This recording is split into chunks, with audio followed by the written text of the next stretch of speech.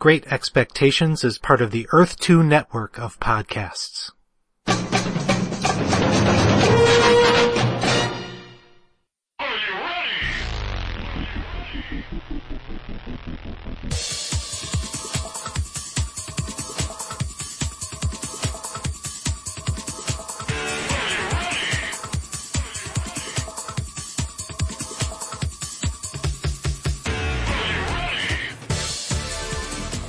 All right. Hey, this is Sean. This is Jerry. And this is episode 29 of the Great Expectations podcast. And we are here today.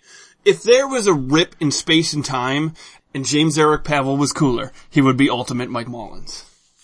And we're here as a break from our norm with my personal dealer. No, not drugs, ladies and gentlemen. Comic books. Mike Mullins from Back to the Past in beautiful Redford, Michigan. To discuss Ultimate X-Men. Yeah. Yeah, he is. Thank you. I honestly half expected to walk into this basement with you guys and be on, like, To Catch a Predator because we're talking about Ultimate X-Men. Yeah. Like, you guys are just gonna out me for something awful. Yeah, well, you're outing yourself. You read Ultimate X-Men. Hey, you did for this podcast, man. I did. You own most of them. I do. I stand with you, Mullins. I'm a fan. Good. I was a fan. And Sean, the thing that kills me about Sean is he once said to me, I really like alternate universe X-Men stories. Like, that's really cool. And I was like, Ultimate X-Men! No, that doesn't count. No. No, again, Ultimate X-Men is one of those things that fell into that. Granted, it came out at the same time that New X-Men. So everywhere I turned, there was no X-Men that I could love, except for Extreme X-Men. Wow, this is weird. Yep. I hear that, there's not much to love from I don't care. It was written by X-Men. Chris Claremont. You guys can go fuck yourselves. It was. Hey, Well, I never read it. I'm not making an opinion. I'm just saying I've heard that. by the time I found my way to that, it was probably 30 issues in, and I had no idea what was going on. I had been away from comics for 15 years, so I couldn't. There was a 15-year drought? I think so. Was this during your finding yourself phase? This was discovering ladies phase. Oh. Ah. You know. Yeah. Of the real variety. Of the real variety. I was moving away from women of the fake variety. Yeah. And, yeah. Have you ever, like, met a chick? You've been out, like, at the bar or something back, and when you had your Morrissey pompadour? Oh, I wonder what she would look like as a Morrissey comic. pompadour. So, you're out at the bar. You're 20-year-old McDade, okay? Uh-huh. You're a 21-year-old McDade. Yeah, right, yes. Right. Legal drinking age McDade. You're out at the bar. Well, 20, I was in Scotland. It was legal there. Alright, you're at alright, even better. Yeah. Ooh. That's your band thing. I was in Scotland, fuckers. Yeah. I'm worldly. You mentioned it. It's true. So you're in some Scottish bar, right? Uh-huh. And you see some lass come walking in.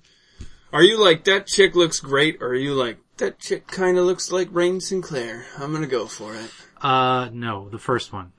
Yeah? Yeah. Alright. You never, like, specifically went after a particular chick because she might have looked like an X-Men character? No. And I've also never had a chick dress up as a comic book character and then turn them away because they were Wonder Woman.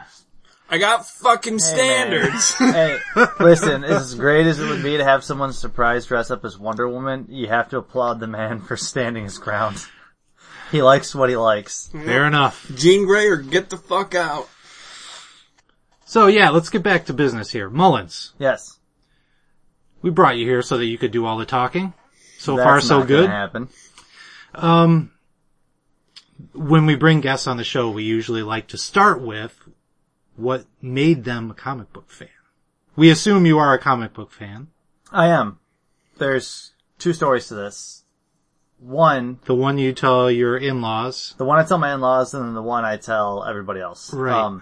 No, it first started, there was a guy across the street from me that would buy comics, and he would give me all of his shit, which, at the time I'm like, oh, free comics. I didn't realize they were his rejects, which most of them ended up being Marvel's 2099 line. So that's how I got into Spider-Man 2099. But the one comic that really grabbed me by the balls was Warlock Chronicles number 5, which I've told Sean about. Yes. I got it in one of those grocery store value packs of the stuff they overprinted. Yeah. And they jammed like 10 comics in there for $3. So I got one of those, and that's what got me into it. But then there was a whole long hiatus. And, I was with a How girl. old were you at that point? I I don't know. How old would I have been in, like, 93? 174. 9 years old? Okay. Sounds right. Sure. But Good then, age. I was Why dating not? a girl, we were moving her to college. Wait a and- second. When you were 9? No. This is Damn! Fast forward. Fast forward. So we were moving her to college. It was me, her mother, and her little brother. And her little brother had two big piles of comics in the back seat where I was riding. Ultimate Spider-Man and Ultimate X-Men. So I went, this is a long trip. I might as well read these funny books that these kids are reading nowadays. And the next day I went to the comic shop and bought as many trades as I could because I got hooked. And they were, like I said, Ultimate Spider-Man and Ultimate X-Men. And the rest, as they say, is history. Yes. Now you slave away at Back to the Past. Dealing Yes, I with do. insane people like me. I think the grind really comes in when Dennis shows up to work. The customers I can deal with. Dennis. He's a whole nother beast. Folks, you gotta know him to appreciate him. It's true.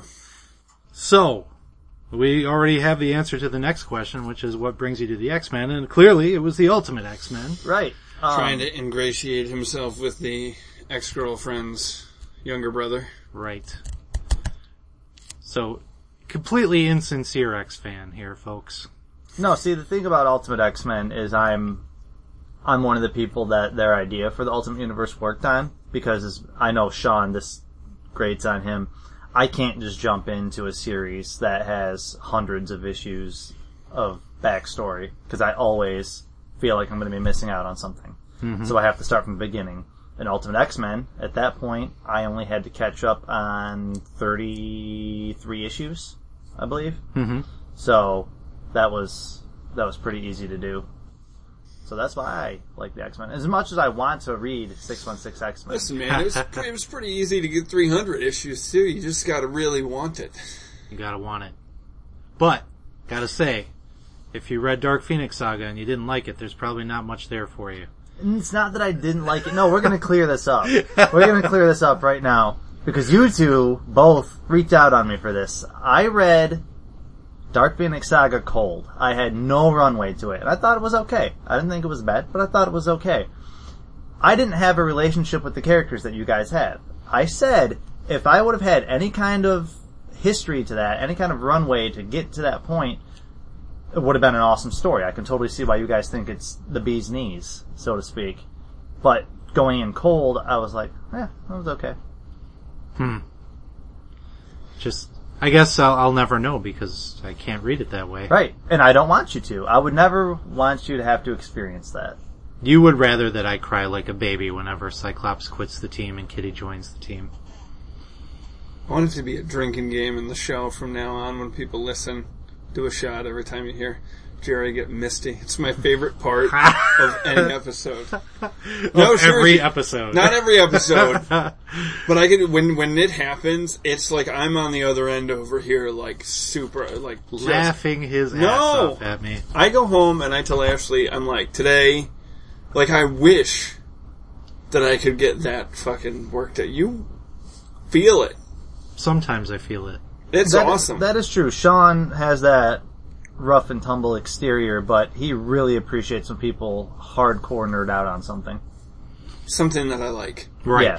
Right. You the rest hardcore of it. nerd out about stuff I don't care about. I'm just like, nerd! Right, if Dennis was talking about model kits or barely legal girls, then Sean wouldn't care, but since you're talking about X-Men. Right. So let's talk about some X-Men, hey? Hey, let's do Here's that. your segue. We asked you, Mike Mullins, to select your very favorite X-Men tale. And you went and you thought about it for about 1.8 seconds, and you said, Jerry, Sean, I want to talk about The Most Dangerous Game, issues 54 through 57 of Ultimate X-Men, which is the beginning of Stuart Immonen's run with Brian K. Vaughan. two luminaries in the field of comic book creation. Sure. I have been asked many a time, if my house was on fire, what would I grab? And I always say the Brian K. Vaughan stretch of Ultimate X-Men. But you can find them in the dollar bins. But that wouldn't be my copies. Yeah, okay. It's like Scrooge's number one dime. Right. Right. What would be the thing that you'd grab, Jerry? If I had to grab one thing? My kids. You said thing. My children are not things. I don't know. Whatever you call them. Alright, one of your things. Damn, I don't know. So your wife busts down the door Hulk style, carries the kids out. If I can't bring it all, I'm going down with the ship, man. That's it. It's over. Yeah? It's over for Jerry. If I lose one thing, it's all over. I worry about a house fire all the fucking time. Cause I just know, I mean like, come on. The comic book room is a goddamn tinderbox. Like if it starts there, I'm dead. No, I can save it. I have a feeling I know what you would say. What would you grab? Shit, well, probably the Stan Lee signed X-Men 16, because there's gonna come a point where I'm not gonna be able to replace that. I don't fucking know, though. I'd probably grab the... You guys are gonna make me go home and put together like a fucking box. I don't know, man. I might be in the Jerry camp. I might just be like, fuck it, take me with you. This is too much of a cop-out, so I'm just gonna say I'd grab my jam pieces. That's pretty easy. I'd Viking funeral it, and I'd just sit down and just be like... You wouldn't hear a single scream. He would be like that monk. He would just take it. I'd just be trying to read as fucking fast as I could.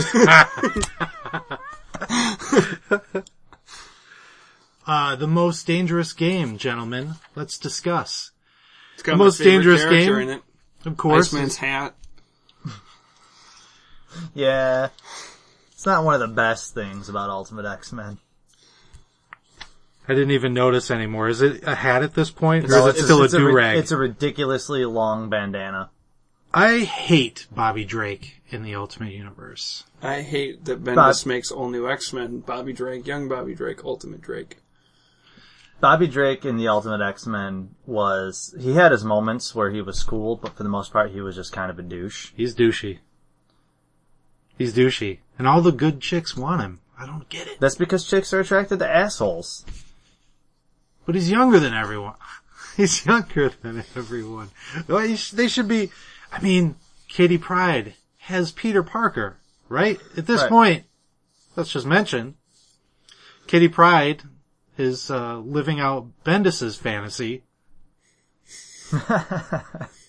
dating Peter Parker over in the Spider-Man book. That might be a little bit of my problem with the Ultimate X-Men is not the first couple of, I love the Ultimates. Like, the Ultimates is my go-to story for the Avengers. Ultimates 1 and 2. But 3 does not exist. But I think my problem, even when I was reading this, is I really liked the story, and I especially like that you chose this because one of my favorite 616 characters is in it.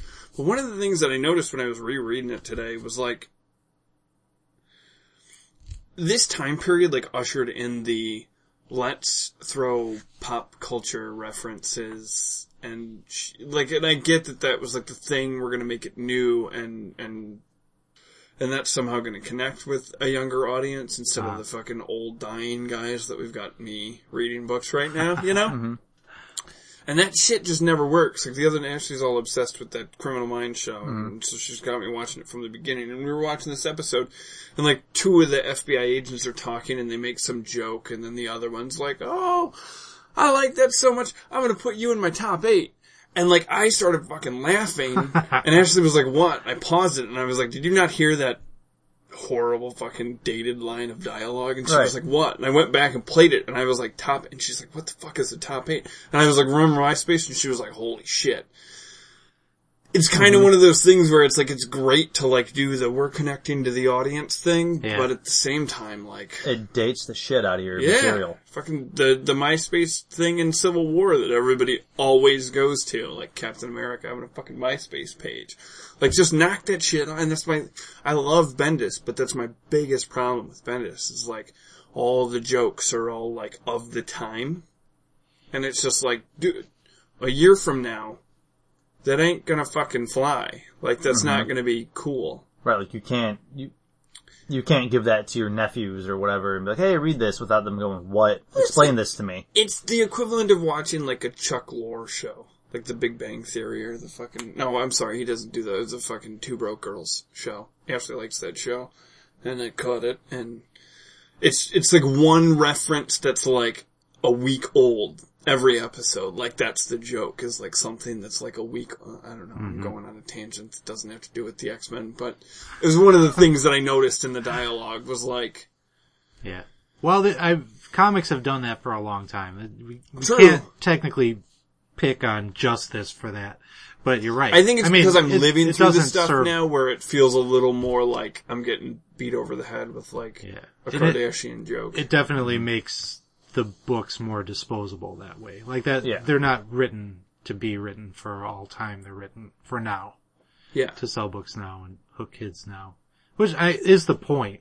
I mean, No, I know, but like when we were doing the Paul Smith stuff in the last episode, like I seriously, when I was reading those issues, like I felt like this is timeless. Like I could hand this to someone and they'd get as much of enjoyment out of, and I don't know, I mean, somebody probably fucking loves these. I'm sorry. Mullins loves these. I love the Ultimates, but I don't love all the references. Give me a hug. Oh, come here, buddy. Aww. Aww, right. you guys. I'll just sit over here. Double high five, Jerry. High five!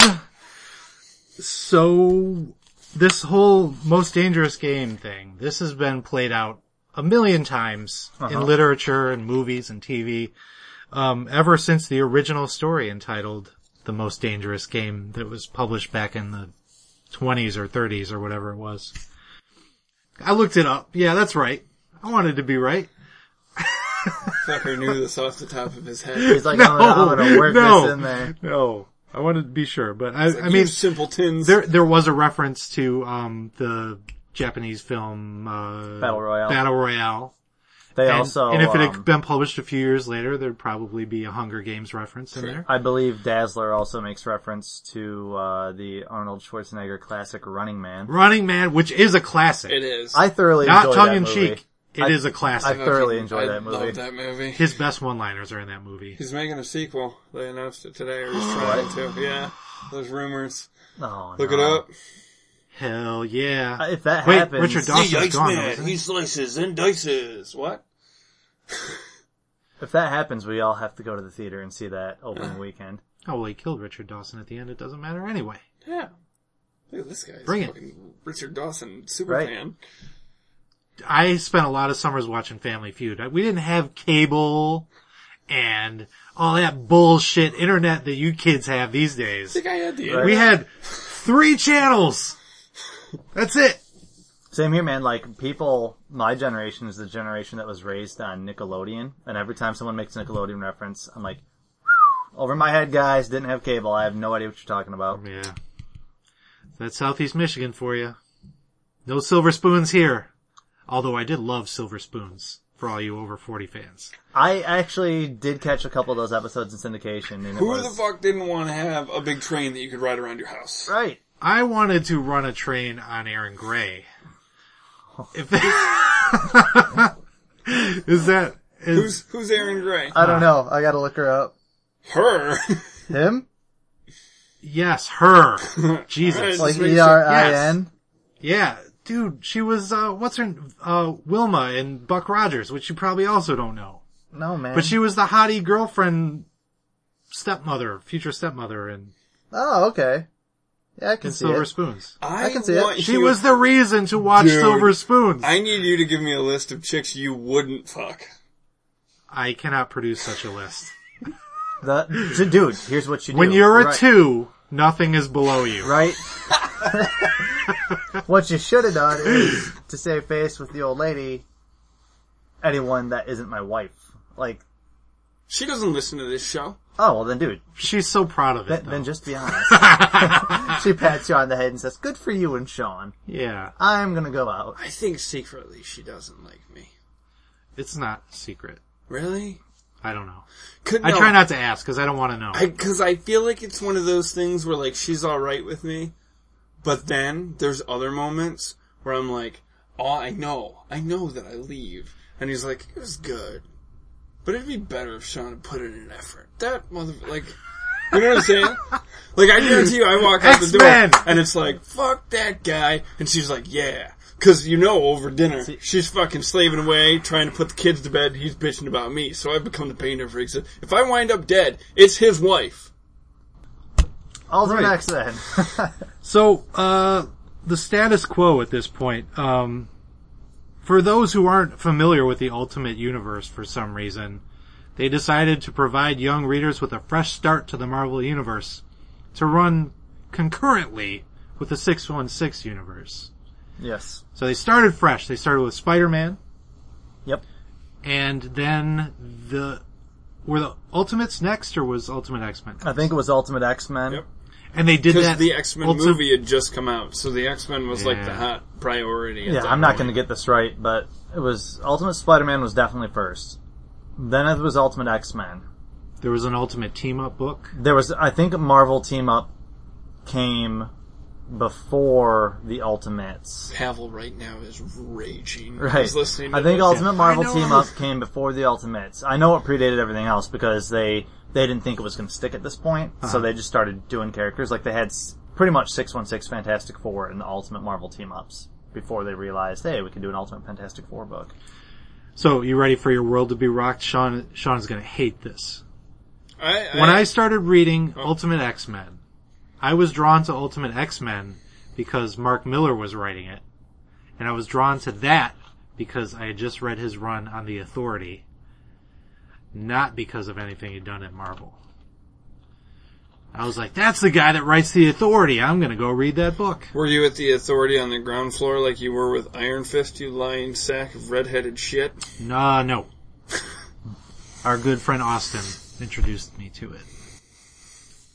Yeah. I still don't believe the Iron Fist thing. Mullins, he was shopping at the store. Was Jerry on the ground floor for Iron Fist? I have no idea. I can't remember that. If I worked at the comic book store, I'd know that type of spreadsheet, stuff. I can tell you what. Oh, no, it's fine. I believe you. I just might have bought it at Archives. What? Maybe. Boo. Hey, we were friendly with Archives. Okay. They sent me to you guys. Yeah, we would send people back and forth to each other if one of us was out and the other one had it. That's how comic book stores should operate. How do we lay the groundwork for the first 50 issues? Well, you don't really need to lay the groundwork for the first 50 issues. This is what you need to know about the Ultimate Universe. Since we're never coming back to it. They went into it thinking that they could fix a bunch of problems because it was way too continuity heavy. Yeah. And within 5 years, they fucked it worse than anything that they had done previously. What is it, 60 issues before it takes a big fucking shit? No. It was Ultimatum, right? Oh, yeah, that was like... Dude, it was Kirkman. When did Kirkman start? 70? Yeah. Yeah, about in the late 60s. But even then, it wasn't... His stuff wasn't awful. It wasn't good, but it wasn't awful. The awful one was his last arc. Cable's Wolverine. But I think Onslaught's Apocalypse. I think it was editorial that screwed Kirkman really hard. Ain't that always the way? Welcome to my childhood. Editorial. Unless Kirkman was stupid enough to think that he could tell this whole story, make you buy that's a big thing, and then just hit a switch and be like, oh no, everything's back to normal. I think it was editorial saying, get all the pieces back together for Loeb to fuck it up. Loeb gets a pass from me all the time. But, really, in my book, it was Loeb that was the downfall of the Yeah. Ultimate Universe as a whole. You can give him the pass. I just, it's one of those things where, like, I look at, and even reading this, like, I actually really enjoyed these 4 issues and thought that it was, the thing that I took away from it is, it was a cool way, I'm a Long Shot fan, and I'm a fan of, like, the original Ann Nocenti, Art Adams miniseries, and we'll talk about that later on, and I like the fact that it was ahead of its time with the reality television aspect, and kind of like reading it now, it seems much smarter than I'm sure it actually was when it first came out. Yeah. But when I was reading this, I was like, man, they took everything that I loved about that and kind of streamlined it. Mm-hmm. So I really did like this a lot, and I like anything that like gets Long Shot a bit of an update, not the mullet thing, And I like the ties to Genosha and the whole, reality television thing, the Running Man thing of hunting criminals, I love that movie as a kid. So this was totally right up my alley. But I think my thing that frustrates me with the Ultimate Universe is just that. It's like, it's a great idea, but it seemed like everyone other than Bendis was going, how can I make this weird? There were a lot of people that did that. Like, Ultimate X-Men as a whole, because it didn't have, like, Bendis with Ultimate Spider-Man, he was the guy. I mean, no one's written an issue other than him. So he knows where he wants to go. Ultimate X-Men, you had Bendis, you had Mark Millar. Well, Miller, it was Miller all the way from the beginning. Yeah. That's why the Ultimate Universe was working, was you had Bendis and Miller, who were hungry and young and talented, and they constructed the entire universe. When Fantastic Four started, Miller wrote that. I mean, it was just the two of them bouncing ideas off of each other and, like, just making an entire universe just from their vision, you know, and after a while you just got too many people in the room. Right. And that was it. You lost what made that special. Cause the first couple arcs, like the first one with Magneto and then even the Weapon X program and all that stuff and how it tied into the movies, like I actually really liked that.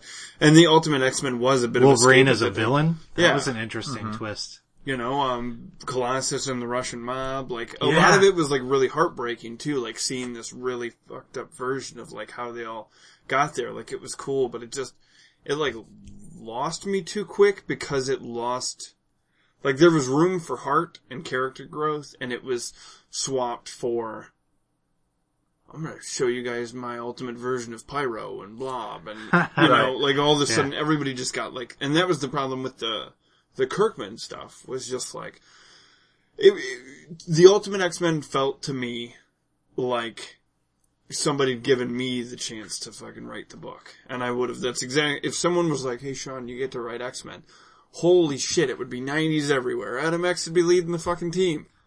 Before you guys know it, it'd be all over. I've got a bullet with your name on it. I'd sink the ship. And I went back, and it was funny because Brian K. Vaughan did that. I went back to prep for this. I started reading from where he took over and then read up to this arc. And he references Corsair. Like, Corsair is a planet Cyclops made up when he was a kid and all this stuff instead of like being his dad. And he mentions space pirates. Like, he puts all these little references in there because I don't know, I've never read an interview with the guy or anything, but I get the feeling that he's an X-Men fan. And he just wanted to put little nuggets in there for people like you guys, where if you were reading, it'd be like, oh, cool, it's Corsair. And like your point, I don't want to step on it because I know you mentioned this to me, is you really liked that Longshot's first name was Art and Mojo's last name was Adams. Yeah. Like, he puts a lot of little nods in there without jamming a bunch of characters in there to say, this is my ultimate version of the character, but he brings a lot of history. And wasn't Longshot's last name, like, what's the word I'm looking for, where it's like, it's just a jumbled version of Nocenti? I think it is. Oh, is it? Yeah. God, I missed that Because completely. it's like Centino or something. Yeah. It's like Art Yeah. Centino. Yeah, that's Ah, what it is. dang it. Smarter than me again. So, like, I appreciate when writers do that, where they nod to things past. So really, to be totally honest, I don't actually hate the Ultimate X-Men. I just like giving you shit. Alright, well now that we've got that out of the way, let's talk about what Mike likes about these books, because that's what we're here for. To talk about why you love these, why they're cool, and why anybody else would care about them. Bring the love. It was just a simple fact of this was my first, I guess, experience with a big book. Like, it felt like I was reading something big because it had the X-Men title, but I wasn't reading Uncanny, so I didn't have the 300-400 issues, however many were out at the time, plus Grant Morrison's new X-Men. Sorry, Sean. Sorry. And all that stuff. But I just got to see things about these characters, and I know that a lot of them were very similar to their 616 versions, and some of them were very different. But, like, I got to see character deaths and relationships and first appearances of bad guys and stuff like that, so it was my first experience with, like, continuity, I guess. Yeah. Even though it was ultimate continuity. Unfortunately, it's gonna have to develop over time. Anytime you stick with the same characters, you're gonna end up with continuity. Reading this now, though, with the way that the main X-Men books are in the 616 universe, there was stuff that, like, I I've never read this story before, but I came into the shop after you told me these were the issues that you wanted to talk about, and I read them early. Mm-hmm. And I was like, dude, like, cause there's some stuff in here where it's like them kind of in the war room, like plotting to go to Genosha to track down Longshot. Mm-hmm. And there's just like little like character moments of even like Scott and Jean in Kitty's bedroom as she's like showing them the footage of the TV show, cause basically you want to explain what the... Basically, Genosha outlawed mutants, and so they would send them to the island of Krakoa. Is that how you pronounce it? There's another nod, Krakoa. Yeah, which I thought was cool too. Yeah, so they dating sent back them to Giant Size number 1 to the island of Krakoa, which, from what I understand, was kind of like a no holds barred, anything goes kind of island martial law. And they turned it into a game show a la Running Man, where they would send convicts there who happened to be mutants, and people would hunt them down on live TV. So that's the point of the arc, I guess, is Longshot is a criminal being hunted, and Mojo Adams is running the show. Yes. So the X-Men find out that this is happening, and they're pissed. I mean, Colossus is super pissed about it, too. Because of his criminal background, Yeah. obviously. Like, he's a little bit more... So yeah, he wants to go and sort this problem out, and Professor X is telling him no. Yeah. And Colossus is kind of one of my favorite characters, and the Ultimate Colossus is so different. You know, he's not the innocent little artist. Yeah. He's like a hardened criminal who becomes... I loved Ultimate Colossus. He was my favorite character in the Ultimate Universe. As much as I loved Ultimate Spider-Man, Ultimate Colossus, because there was so much going on with him, and he was very much wearing his heart on his sleeve. Yeah. And at first, Professor X is like, alright, I want my normal-looking students to go to Genosha to figure this out, do fact-finding stuff. And Colossus is like, no, let's break some skulls. And he's like, you're a little heated, maybe you should stay here with the rest of the guys, Colossus. So he's super pissed about that, and they end up sending Jean, Cyclops, Bobby, and Kitty. Now they find out that Longshot is accused of murdering a government official. Yes. And was it their job to go figure out if he really did it? If he really did it, and just figure out, because they smell cover-up, so he's sending these guys to figure out what exactly happened. Okay. So then while they're doing that, Colossus and Dazzler and Angel, against his will, pretty much. And Nightcrawler steal the Blackhawk or whatever they're called, the X-Bird, the X-Wing. Yeah. Oh, that's so on the nose. and they fly out to Genosha to try to free Longshot. Yeah, they go straight to Krakoa, in the jungle, where they think they're going to find Longshot, while the others are on the mainland of Genosha trying to do the whole diplomatic thing. So, Scott and Jean run into Spiral. Mm-hmm. And the story ends up being that Spiral and Longshot were a couple, and she started hooking up with this government official, and Longshot found out about it, murdered the dude in front of her, and she turned him in, basically, right? Yeah, she knocked him out and turned him in. And so he winds up on this island, but they were both mutant activists that were fighting against the oppressive government. And so he felt like she had turned on him, right? Yeah. And because she was dating this flat scan. Yeah. And, he wasn't very tolerant of humans. No, he was not. But this dude, I guess, was kind of sympathetic to their cause. Yeah. Yeah. Either that or he had the jungle fever for muties. I think it was a little bit, it started out that way. Yeah. But he was sympathetic to the cause, and she actually liked him, and Longshot busted in, and so they pull the old reversal. Mac War Machine on her. So they trick you early in the story into thinking that Longshot's the good guy who's wrongly accused. Spiral is the bad guy who's the foil, like she traditionally is in the 616 universe. But it ends up being the opposite. Longshot's kind of a douche. Which is great, because not being an X-Men fan, I know that Longshot's a good guy and Spiral is a bad guy. So going into this, I'm like, oh, this is cool. Spiral's the bad guy and Longshot's a good guy. And then when they did the flip, my mind was blown. I was like, oh no, I did not see that coming. This was so much fun. And Imminent at this point is kind of halfway between, his, what is it? Next Wave? Next Wave, right. Like halfway between Next Wave and what he's doing on, All New X-Men, or what he was doing on All New X-Men. Yeah. No, but I mean more towards the realistic stuff. But it's still like a little bit more cartoony than what he does now, I think. Right. I loved this art because Ultimate X-Men was plagued with a revolving door of artists. Mm-hmm. Like it started with, Kubert or Kubert, however you want to pronounce it. I don't know. Adam. It was Adam. I think. I'm not sure. I don't remember. Hold on. I gotta admit, I like the fact that you said that Colossus is your favorite Ultimate character, because he had my favorite moment in the 4 issues was when, him, Dazzler, Nightcrawler, and Angel have landed on Krakoa. Mm-hmm. Both.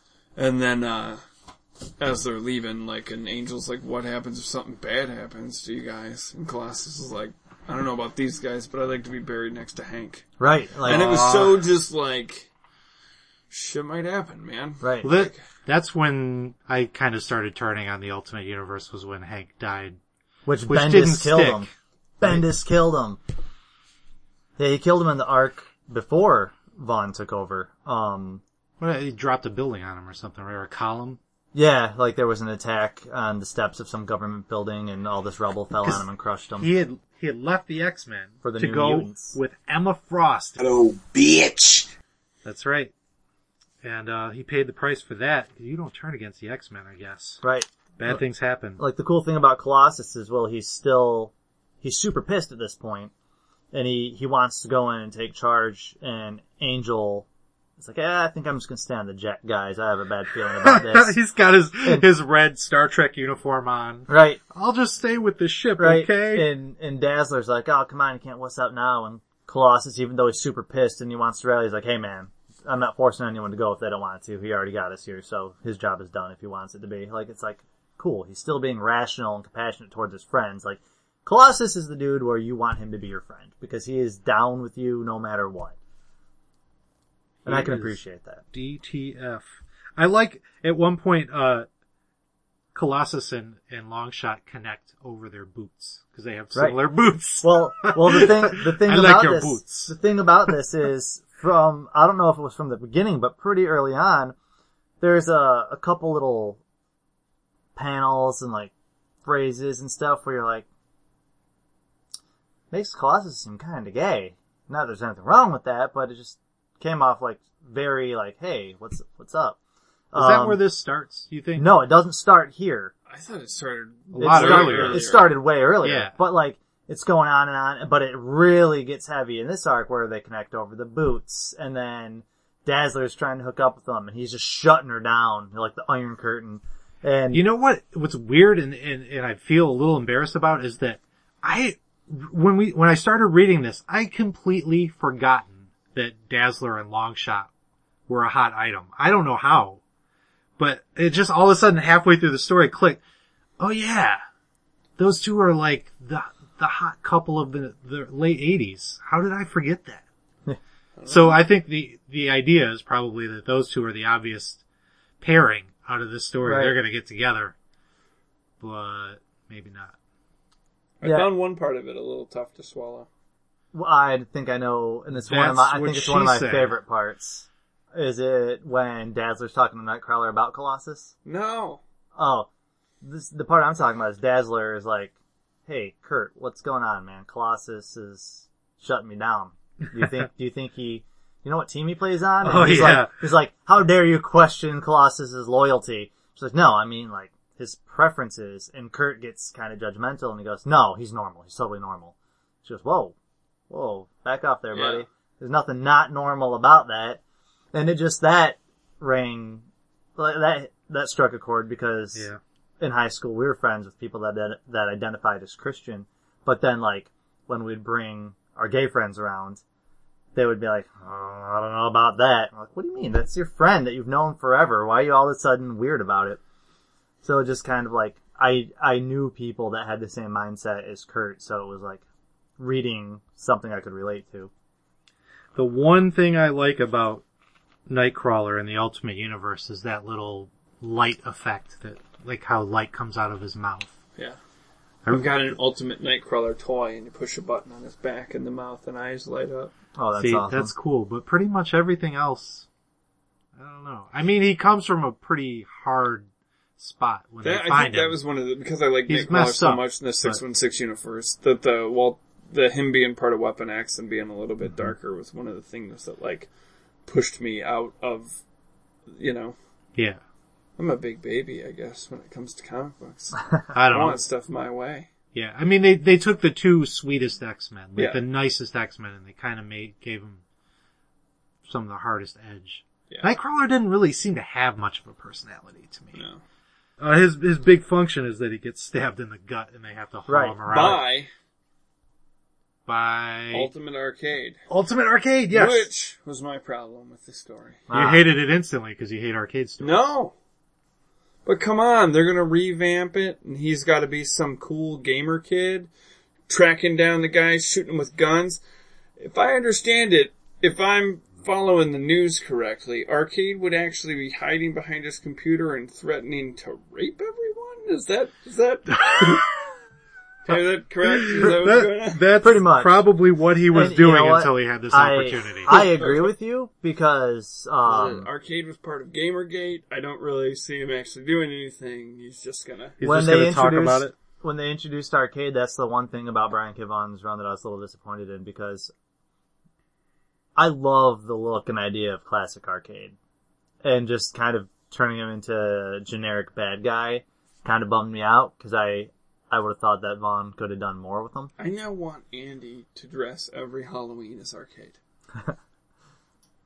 Well, I dig his origin story, kind of like his motivation is not just that he's a crazy guy with money enough to build these weird fun houses. I like it too. I'm just so the idea is that his sister died in an attack by Magneto.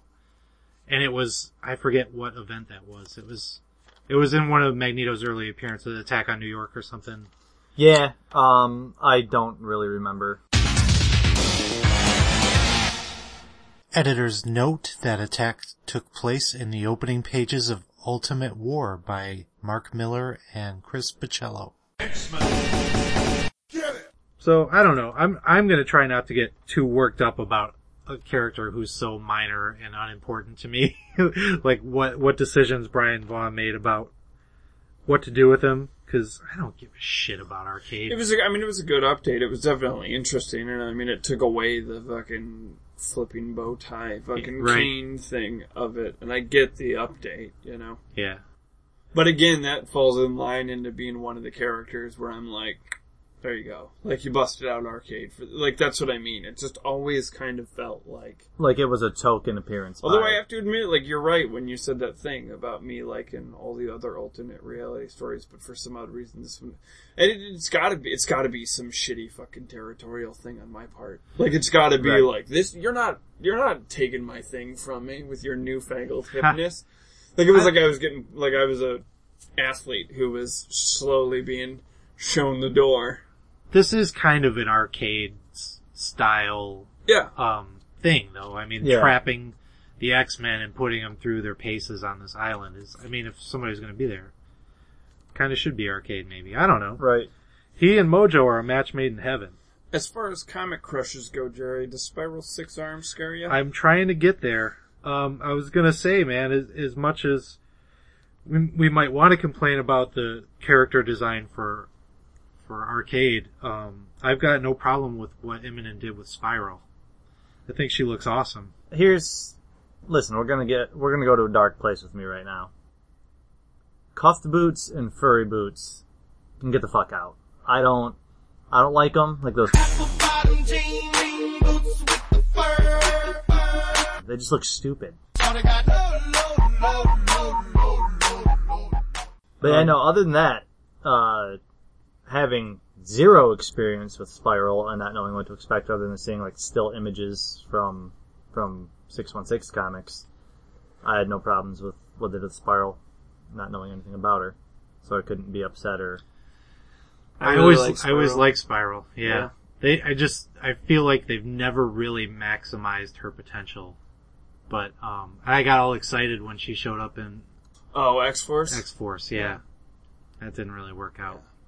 Poor Ricochet Rita. I So, have no idea what you're talking about. That's Spyro before she gets turned into Spyro, right? Or am I misremembering that miniseries? It's been a long time since I've read it. God, I don't even I think remember her origin being the discussed. first person that Longshot ever ran into, one of the first people was this chick who worked in movies. She was a stunt woman. Her name was Ricochet Rita. And if I remember correctly, she's Spiral. And she went into the body shop this is Spiral's one of the reasons that Psylocke has the, British mind in an Asian body.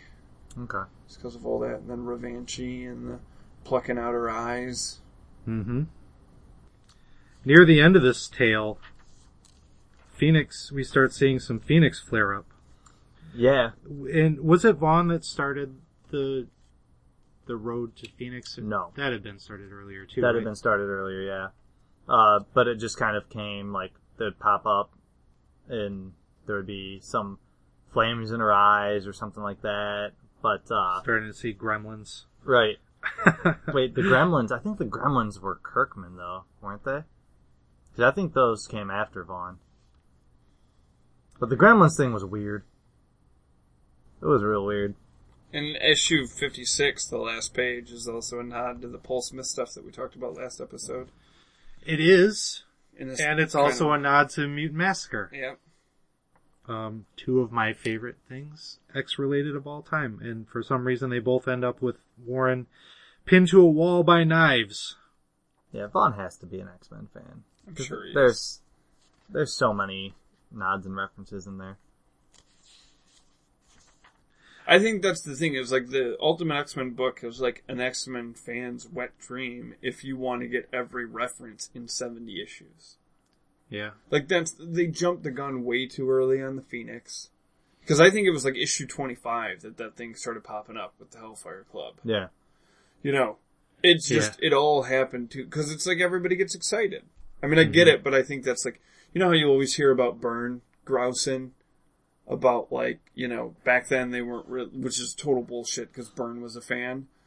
But the reason why it's tough to compare this stuff to the stuff that came before it with Stan and Jack is those guys had no Avengers, Fantastic Four, X-Men to compare anything to because they were the guys that were laying the fucking groundwork, Mm-hmm. So when this happens, it's easy for people to be derivative. It's so easy for people to immediately dismiss anything, not even just Ultimate X-Men, but stuff now. It's why everybody's cynical, is because everybody's, it's been done before, and it's yeah. Well, you're damned if you do and you're damned if Right. you don't. If they, now they've pretty much gone in a completely different direction with the Ultimate Universe. They're not following anything anymore. Oh man, as far as, it's a mess. And that's a turnoff for me, but it's probably appealing to other people. Oh no, man, dude, the current state of the Ultimate Universe is just awful. It's awful. And that's what got me into comics. And I don't enjoy it anymore. Ultimatum happened. Ultimate X-Men started to kind of peter off before Ultimatum, but then when Ultimatum happened, the whole thing just started to suck. And then they did a reboot on titles after that, and they weren't good. For some reason, everybody had to tell a vampire story. So one of the Avengers... Yes. And it sucks because Steve Dillon got stuck with the vampire arc in Ultimates for Ultimate Avengers, and that was just awful. But then they did another kind of relaunch, and Ultimate X-Men started to get really good again. Brian Wood's Ultimate X-Men stuff was awesome, but then Cataclysm had to happen, and... Yeah, I checked out by then. Dude, the Brian Wood Ultimate X-Men stuff felt like was that the stuff where they were on the reservation? Yeah, where they had their own land. As soon as you take the X-Men and you kill Professor X and you kill Cyclops and you kill Wolverine and you kill Magneto, you've just taken the entire heart and soul out of that book. I just couldn't. I was like, okay, Storm, Kitty, alright, I guess. A bunch of characters I don't care about. There wasn't enough left to keep me around. Ultimate X-Men made me love Kitty Pryde. I thought she was a great character, so it was cool to see her kind of take leadership. Yeah.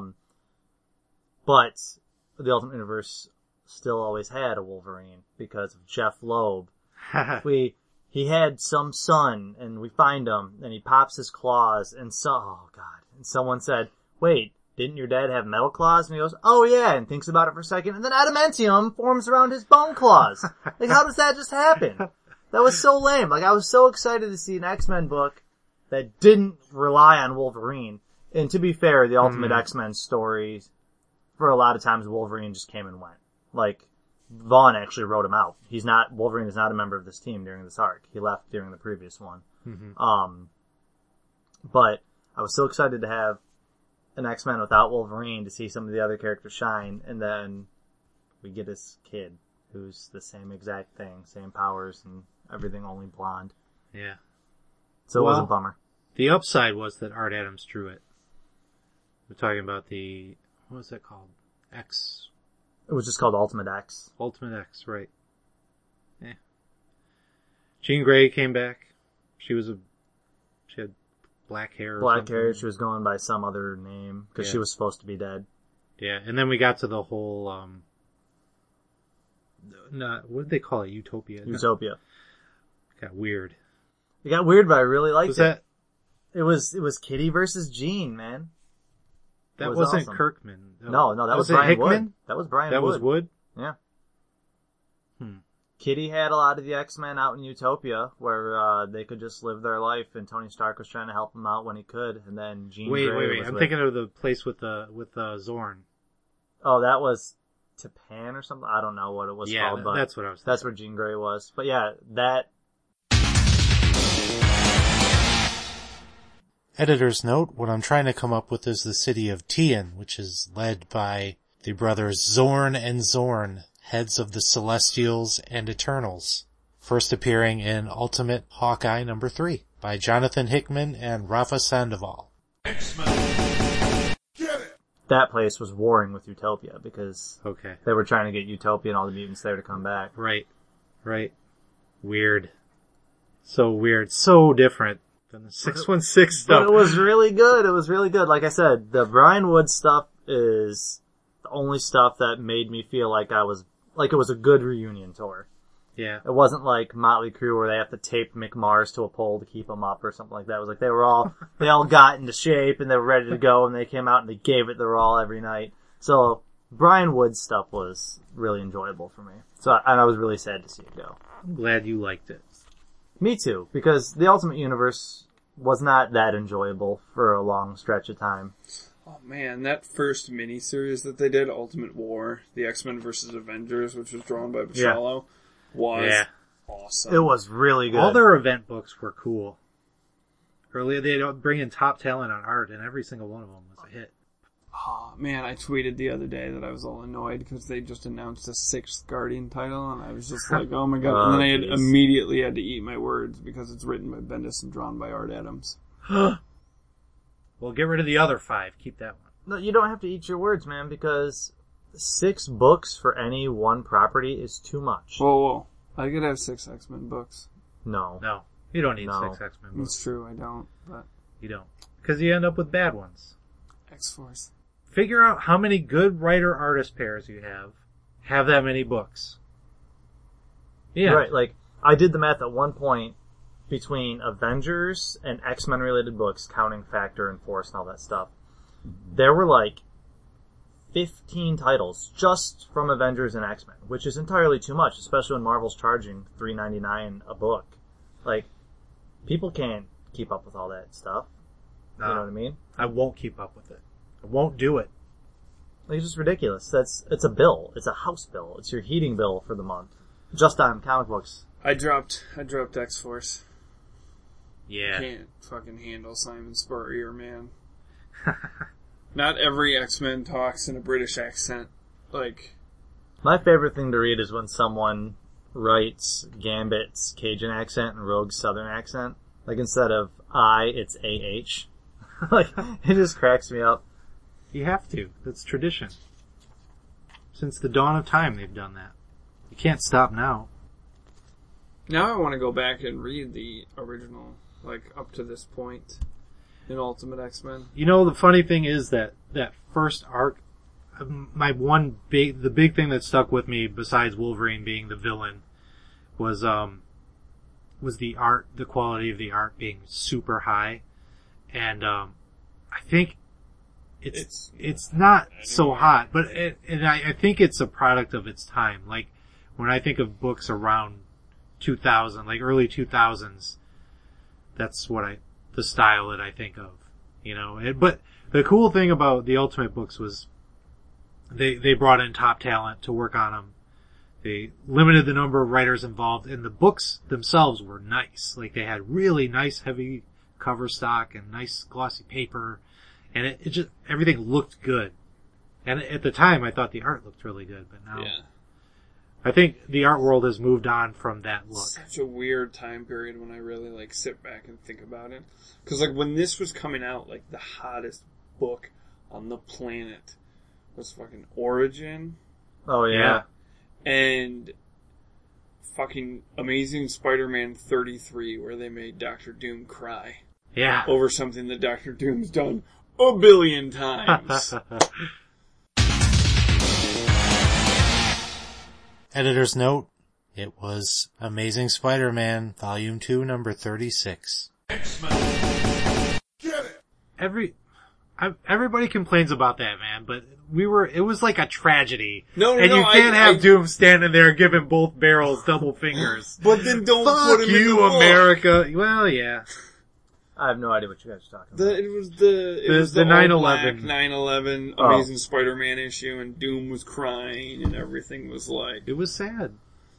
I understand people's gripe, but Well, it's Listen, because Doom I mean- Doom wouldn't do that though, because, did you guys read Doom War? Sorry to get sidetracked. I but read Doom War. Doom War blew my mind because he was trying to get into the Wakandan vaults, to get the To steal vibranium. vibranium, Yeah. yeah. And the Panther God was like, and everyone's like, oh, it's from the animated G.I. Joe movie. You remember when they're like, firstly I have to get through some top trained guards, and then 3 feet of steel. Tunnel and, rat, Yeah, motherfucker. right. And like they're saying all these things while they're showing the Dreadnoks do it. And they're like, oh, don't worry about Doom. If he manages to get to the vault, the Panther God will check him and see if he, has good intentions, and he'll ace him if he doesn't. So Doom like strips off his armor, he's standing there butt ass naked, and he's like, judge me. And the Panther God lets him in because he goes, you know what? Your heart is in the right place, but you just do it so wrong. And I was like, whoa. That's some heavy shit, man. Speaking of Doctor Doom, I read that Doctor Doom and Doctor Strange. And? Oh, it was amazing. Alright! It was amazing. Sean found his Dr. Doom story. I did. All you had to do was bring a dead mom into it. Aww. It's awesome, dude. Cool. You really gotta read it. Alright. Make me want to read it. I'm always It's, down for a good Doom story. They go through this, all these sorcerers these sorcerers get called to figure out who's the Sorcerer Supreme. Fucking Strange wins out, but Doom comes in basically second place. And so when he's handing fucking Strange basically the rights to be Sorcerer Supreme, he's like, the caveat is you have to do what the number 2 says for your first order of fucking business. And, Doom's like, I want you to go to hell with me and win back my mother's soul. And, or I'm ordering you to. And Strange is like, bro, you could have just come to me and asked. And Doom was like, Doom does not beg. And I was like, fucker went through that challenge just so he could get Strange to help him out with that. I was like, and dude, the ending, like, fucking heartbreaking. Because the way that he is, like, Mephisto's like, yeah, sure, you won, your mom can come back to life, but it's mom, like, when she's there, she's like, you made a deal with the devil, like, there's no way that I'm gonna do that. I can't believe you did this, I hate you. Whoa. And so, like, Doom knowing that, because then his mom is, like, immediately pulled into heaven. Mm-hmm. Because it was, like, the sacrifice of turning that down was, like, her act of retribution for the bad thing that she had done that got her there in the first place, which was just messing with dark magic to try to help her family. So she gets booted up to heaven. And then in the end, Strange is just like, you motherfucker. Like, you know that your mom hates you now. She thinks that you're evil, but you made the ultimate sacrifice so that she could get out of hell. And I was like, Go kill Richards, Doom. You earned it. Right. Little side note, I know we're struggling on time here. You know those like Toon Tumblers pint glasses Diamond puts out of all the superheroes on them? Yeah. Those things are a piece of shit. They're, Uh-oh. the designs come off super easy. Don't and put them in the dishwasher. I don't. I hand wash them. And, they're fragile as hell. At one point I had, like 7 of them. They're all broken now. Except for Dr. Doom. Of course. Doom is the one left standing. That's the way it's gonna go. Well, God damn it, as Mullins. You made me want to read Ultimate X-Men. Do it. You did the one thing, well, there's many things that Pavel couldn't get me to do.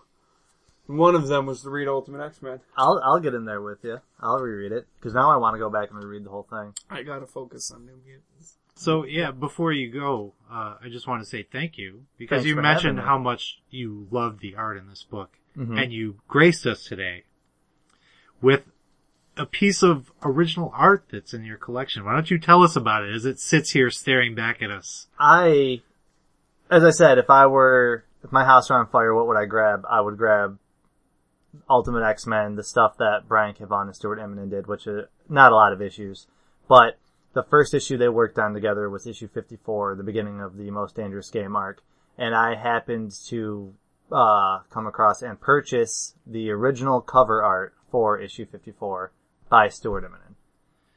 Yes, you did, and it is sexy. I am a big fan of it.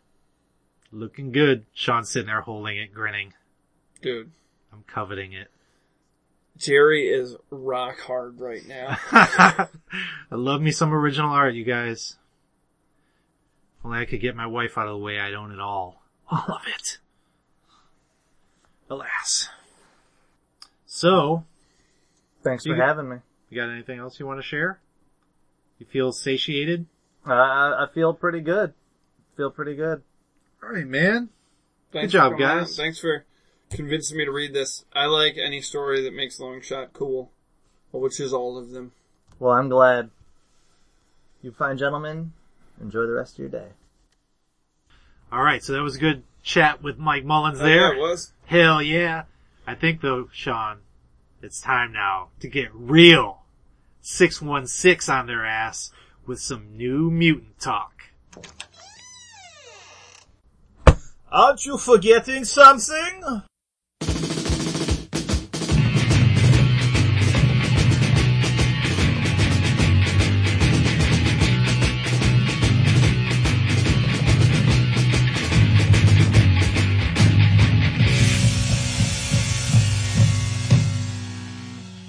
God damn it. Baron Strucker, what are you doing in my basement? Why, we have to discuss the Baron Strucker challenge, of course. Did you think you could duck me forever? I was hoping. I brought Autumn Zola with me to ensure 9 funny business. Say Guten Tag, Zola. Guten Tag, Herr Baron.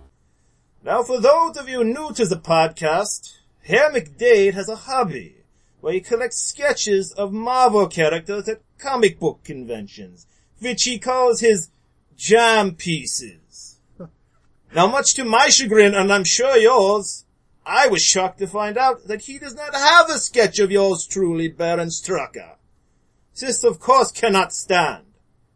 But instead of fixing the problem in my normal fashion, threatening the lives of his children, I chose to, in a most democratic fashion, I might add, allow you, the listeners, to decide through the Twitter whether Jerry has to get a Strucker sketch or not. Now, long-time listeners already know the results, but for the sake of any new listeners, I shall announce the winner of the Strucker Sketch Challenge. Drum roll, please.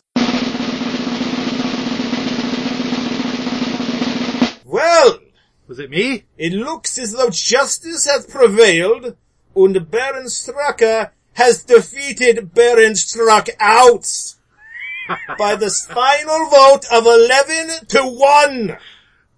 To put that in layman's terms, I defeated McBrown by a margin of 11-1. Weren't you the one? I was the one. And judging by the anemic turnout for the vote of the century, I am guessing there were more important things occurring that week. It could not have been the midterm elections, for we know you did not show up for that, America. The last time voter turnout was that low, I was kicking Captain America's arse up and down the Western Front. I don't know, perhaps someone released a t-shirt with an off-color remark who needed to be stomped into oblivion that week. Or maybe somebody dared say that Captain Marvel is not as good a leader as Captain America and required a severe tongue lashing. You know, something truly important. Oh, America, can you be any more apathetic? Seriously, when Hydra finally makes its move for world domination, will you even put up a fight? Or will you merely roll over like a scolded dog? I suppose if we offered a free plug with each vote, we would probably have gotten a better turnout. Gentlemen? Yeah, that sounds great. Absolutely. Nine matter, it is all for the best, because when Hydra takes over, your right to vote will be rescinded anyway. You apparently will not miss it. Clement Brown! Yeah. 1 vote! It was a good vote. Care to though. share with the listeners who cast that 1 vote for you? I think it was Jack Kirby. Wrong! It was you. Damn it. You could not have written it better. Once again, the football is snatched away. Did you honestly think you could defeat me? Me! The man who took on those paper tigers, the Carol Corps, and exposed them for the hypocrites they are. More like the Carol cowards. And like those cowards, I hear that you do not intend to honor your end of the bargain.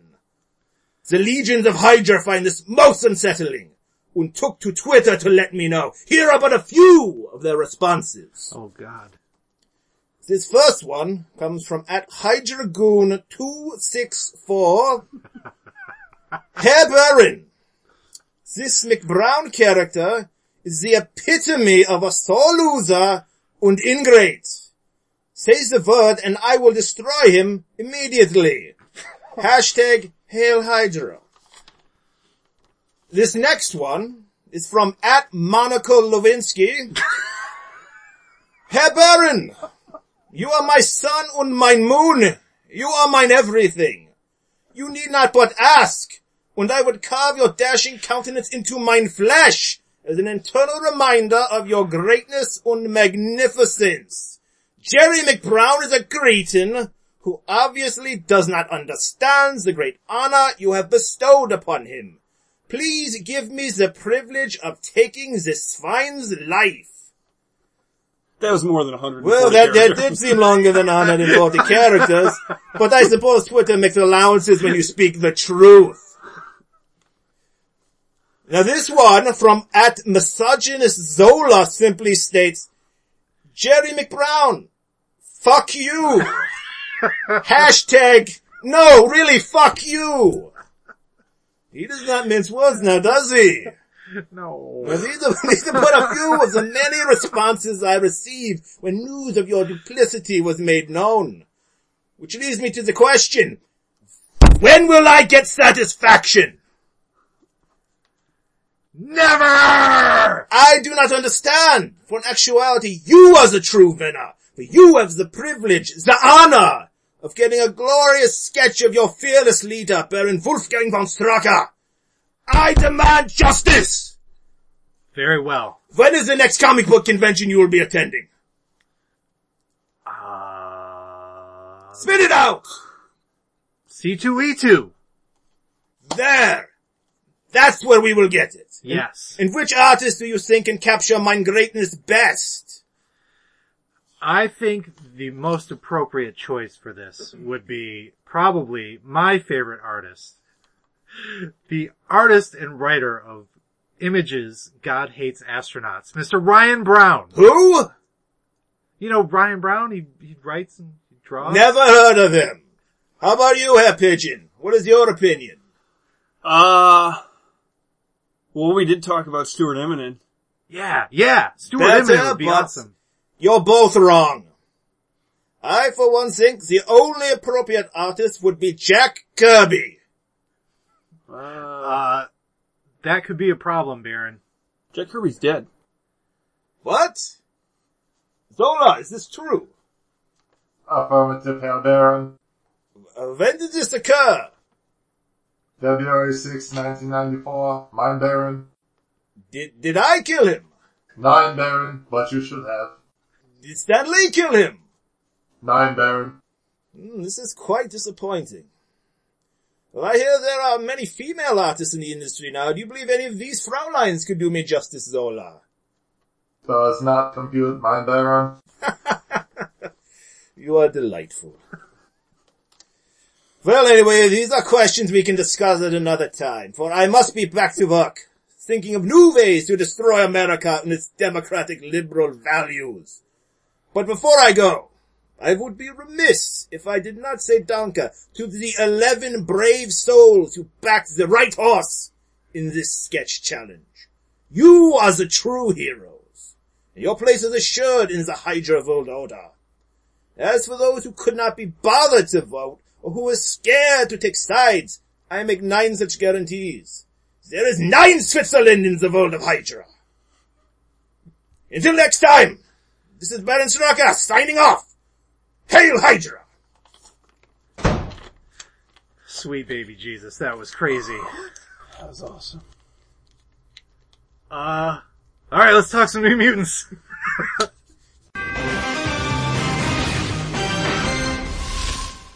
Previously on X-Men.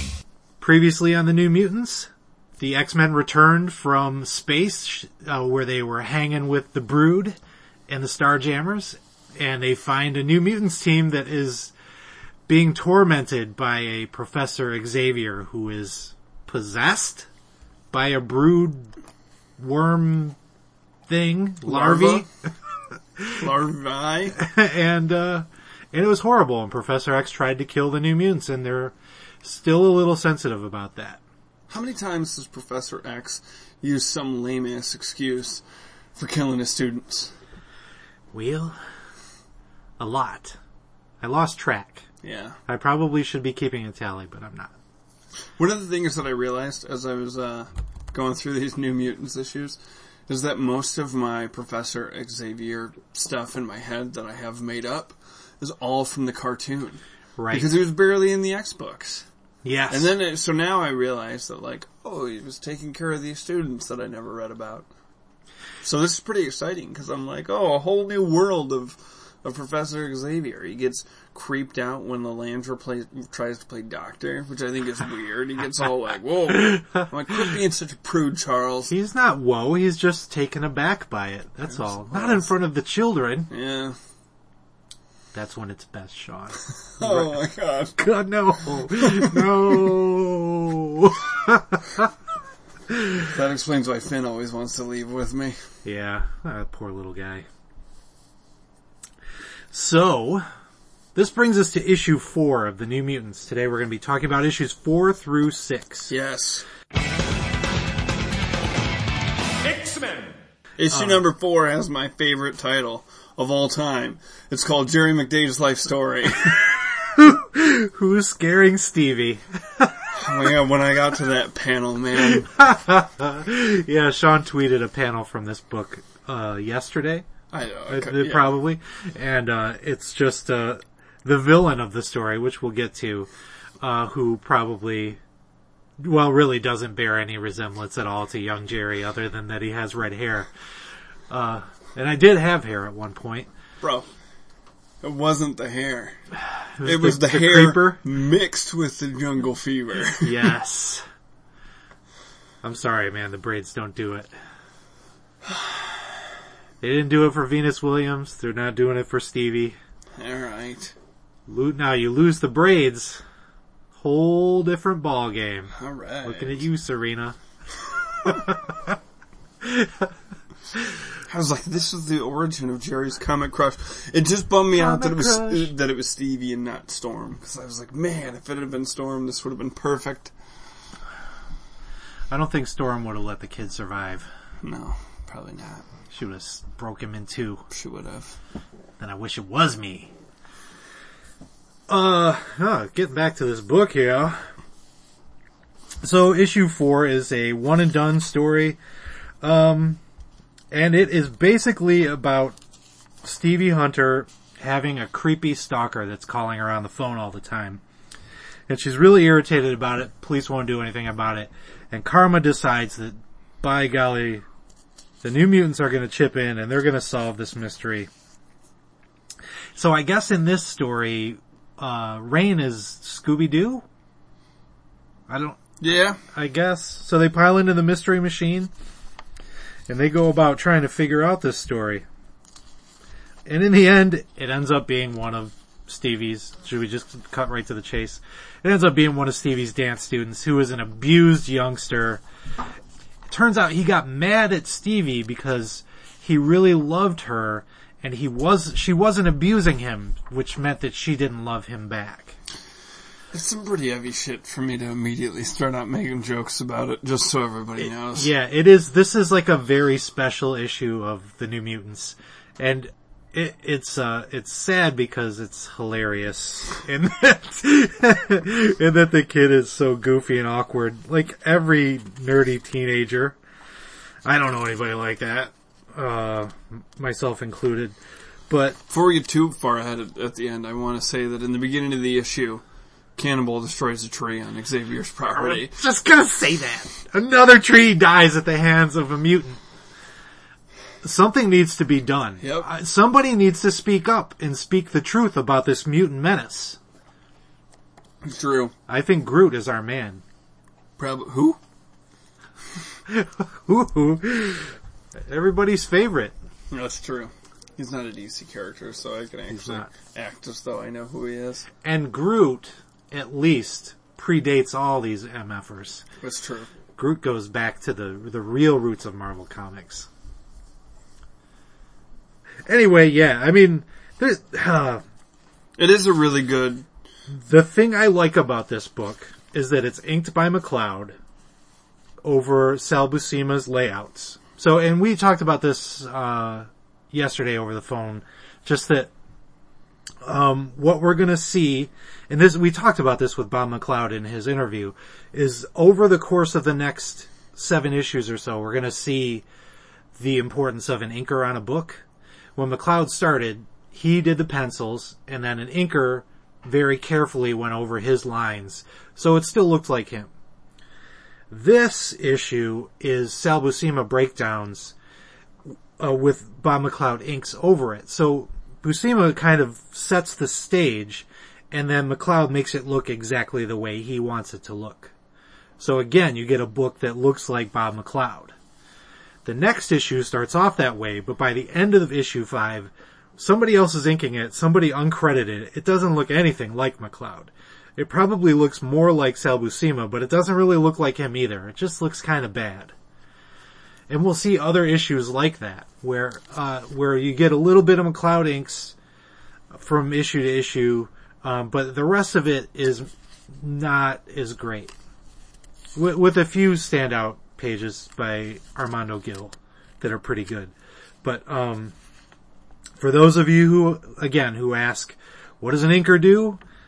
This early run of the New Mutants is a really great example of that.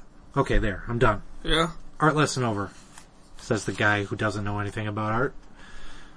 How to do it anyway. Cheers to that, buddy. I'll tell you one of the things,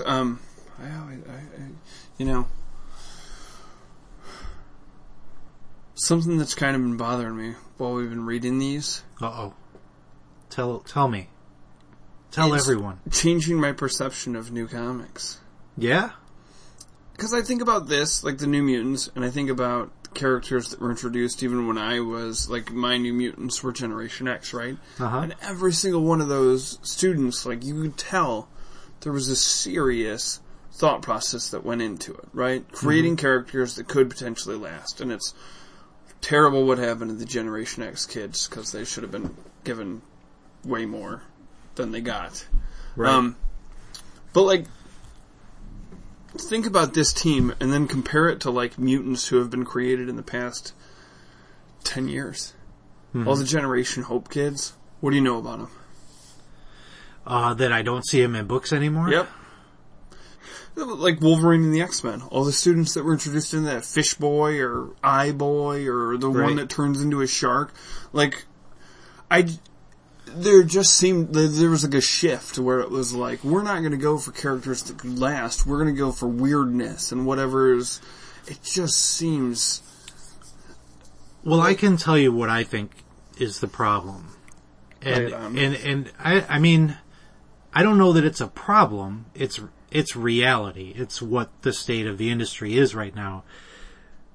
The benefit that the X-Men and the New Mutants had in the 80s is that Claremont wrote that book for like 20 years, uninterrupted. Yeah. That's the thing. Like, he was given 50 issues to develop these characters.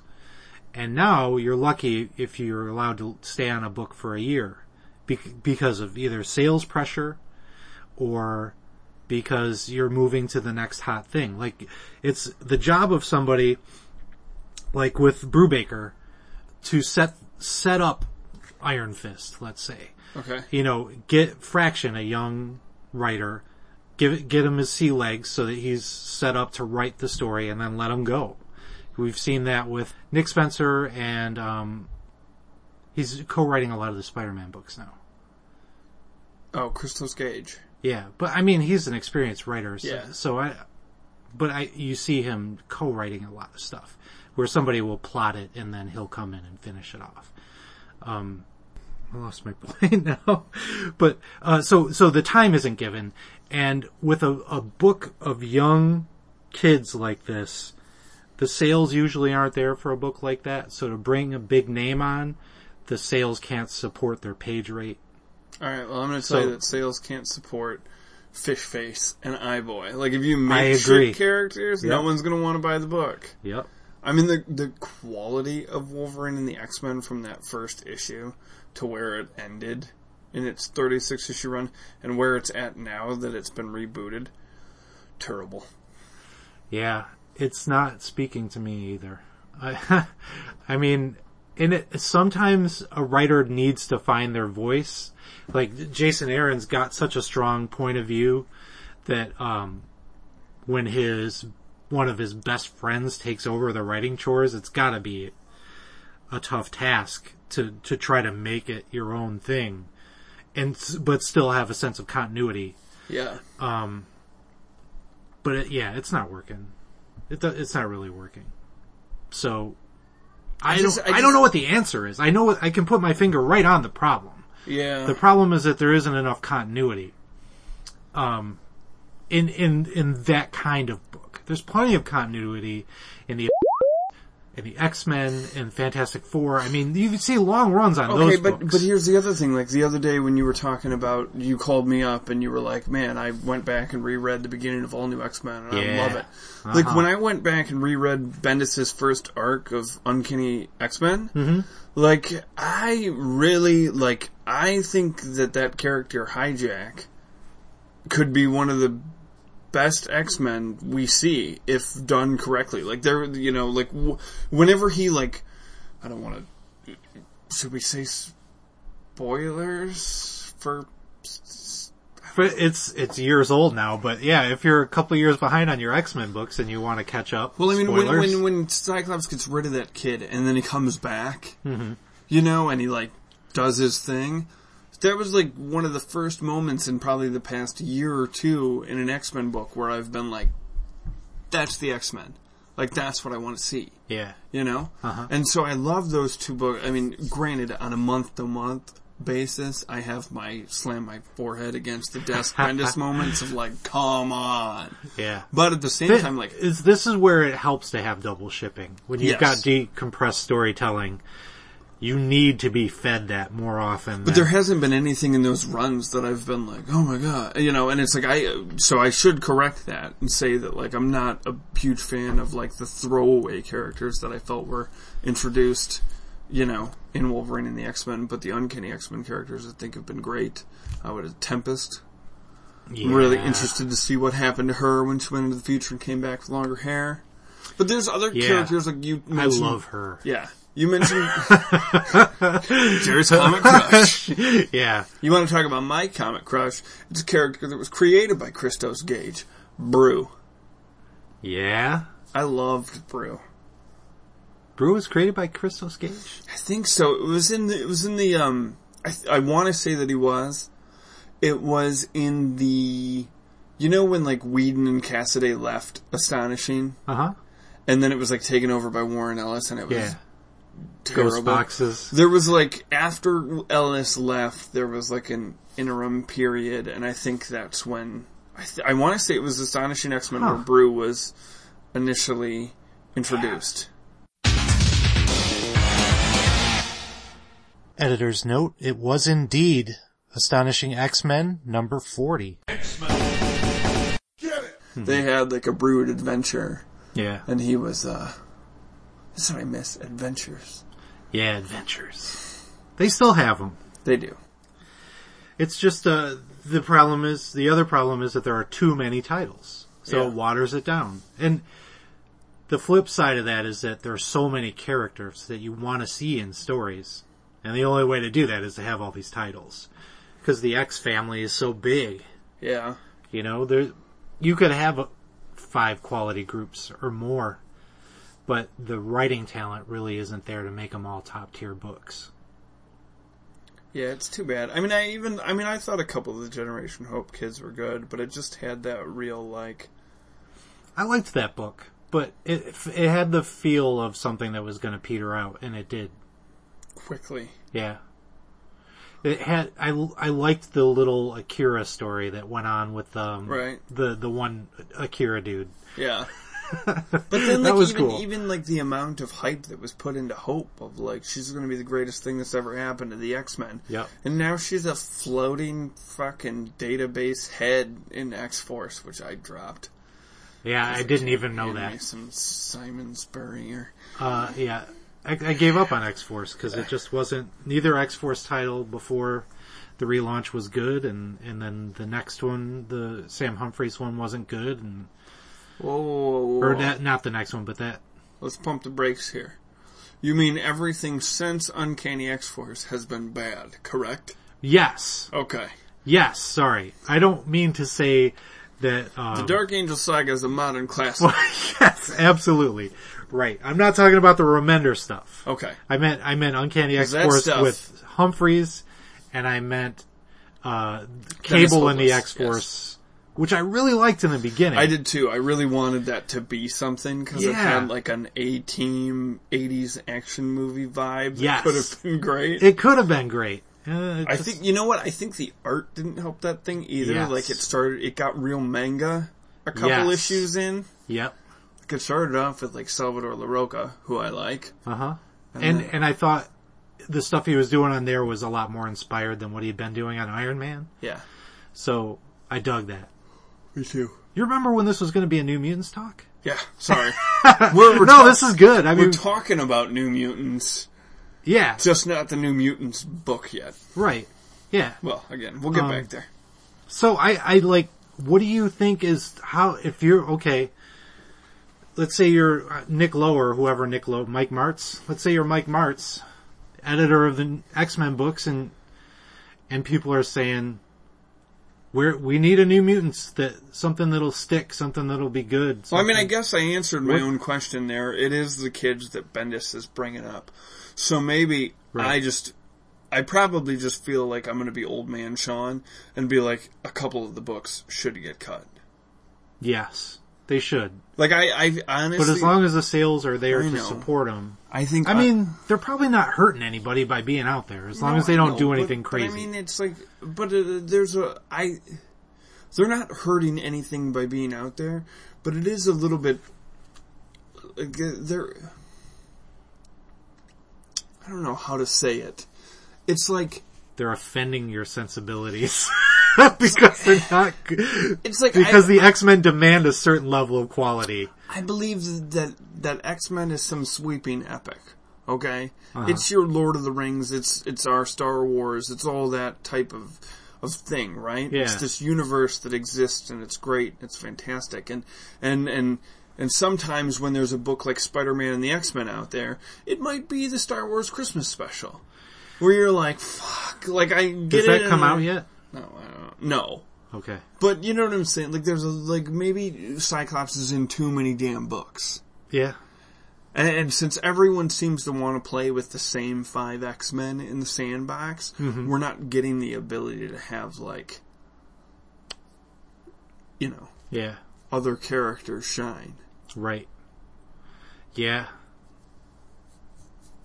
So, But I take I mean, that back. he does serve that function of the boogeyman very well in the other books. Whenever he shows up, it's like, oh, crap, there's Cyclops. True. But that's all it should be to me. Like, then get him out of there again. Let Bendis write the dude. Right. Although in the most recent issue of they talked to Cyclops, so I got to see a Hickman version of Cyclops. Oh, you've got a look on your face like that's I not just something got into you're- a panic mode because with the long game that Hickman plays and the fact that, listen everybody, I like to think of myself as a smart guy, not the most intelligent man in the room, but Hickman's stuff has definitely been confusing the shit out of me lately. I was able to follow along Fantastic Four, Secret Warriors, that was all fine, but man, Builders and Ex-Nihilos and Abysses and Starbrands and Night Masks and Who's-Its and What's-Its and Flim-Flams. Now, you got to go out and buy your New Universe books and learn who all those people are. Wait, what? No, it wouldn't help you anyway. Okay. So yeah, I'm sorry. I would just like to say that there are New Mutants out there that are a little, but it's the one that gets thought put into them. I think the Bendis kids will be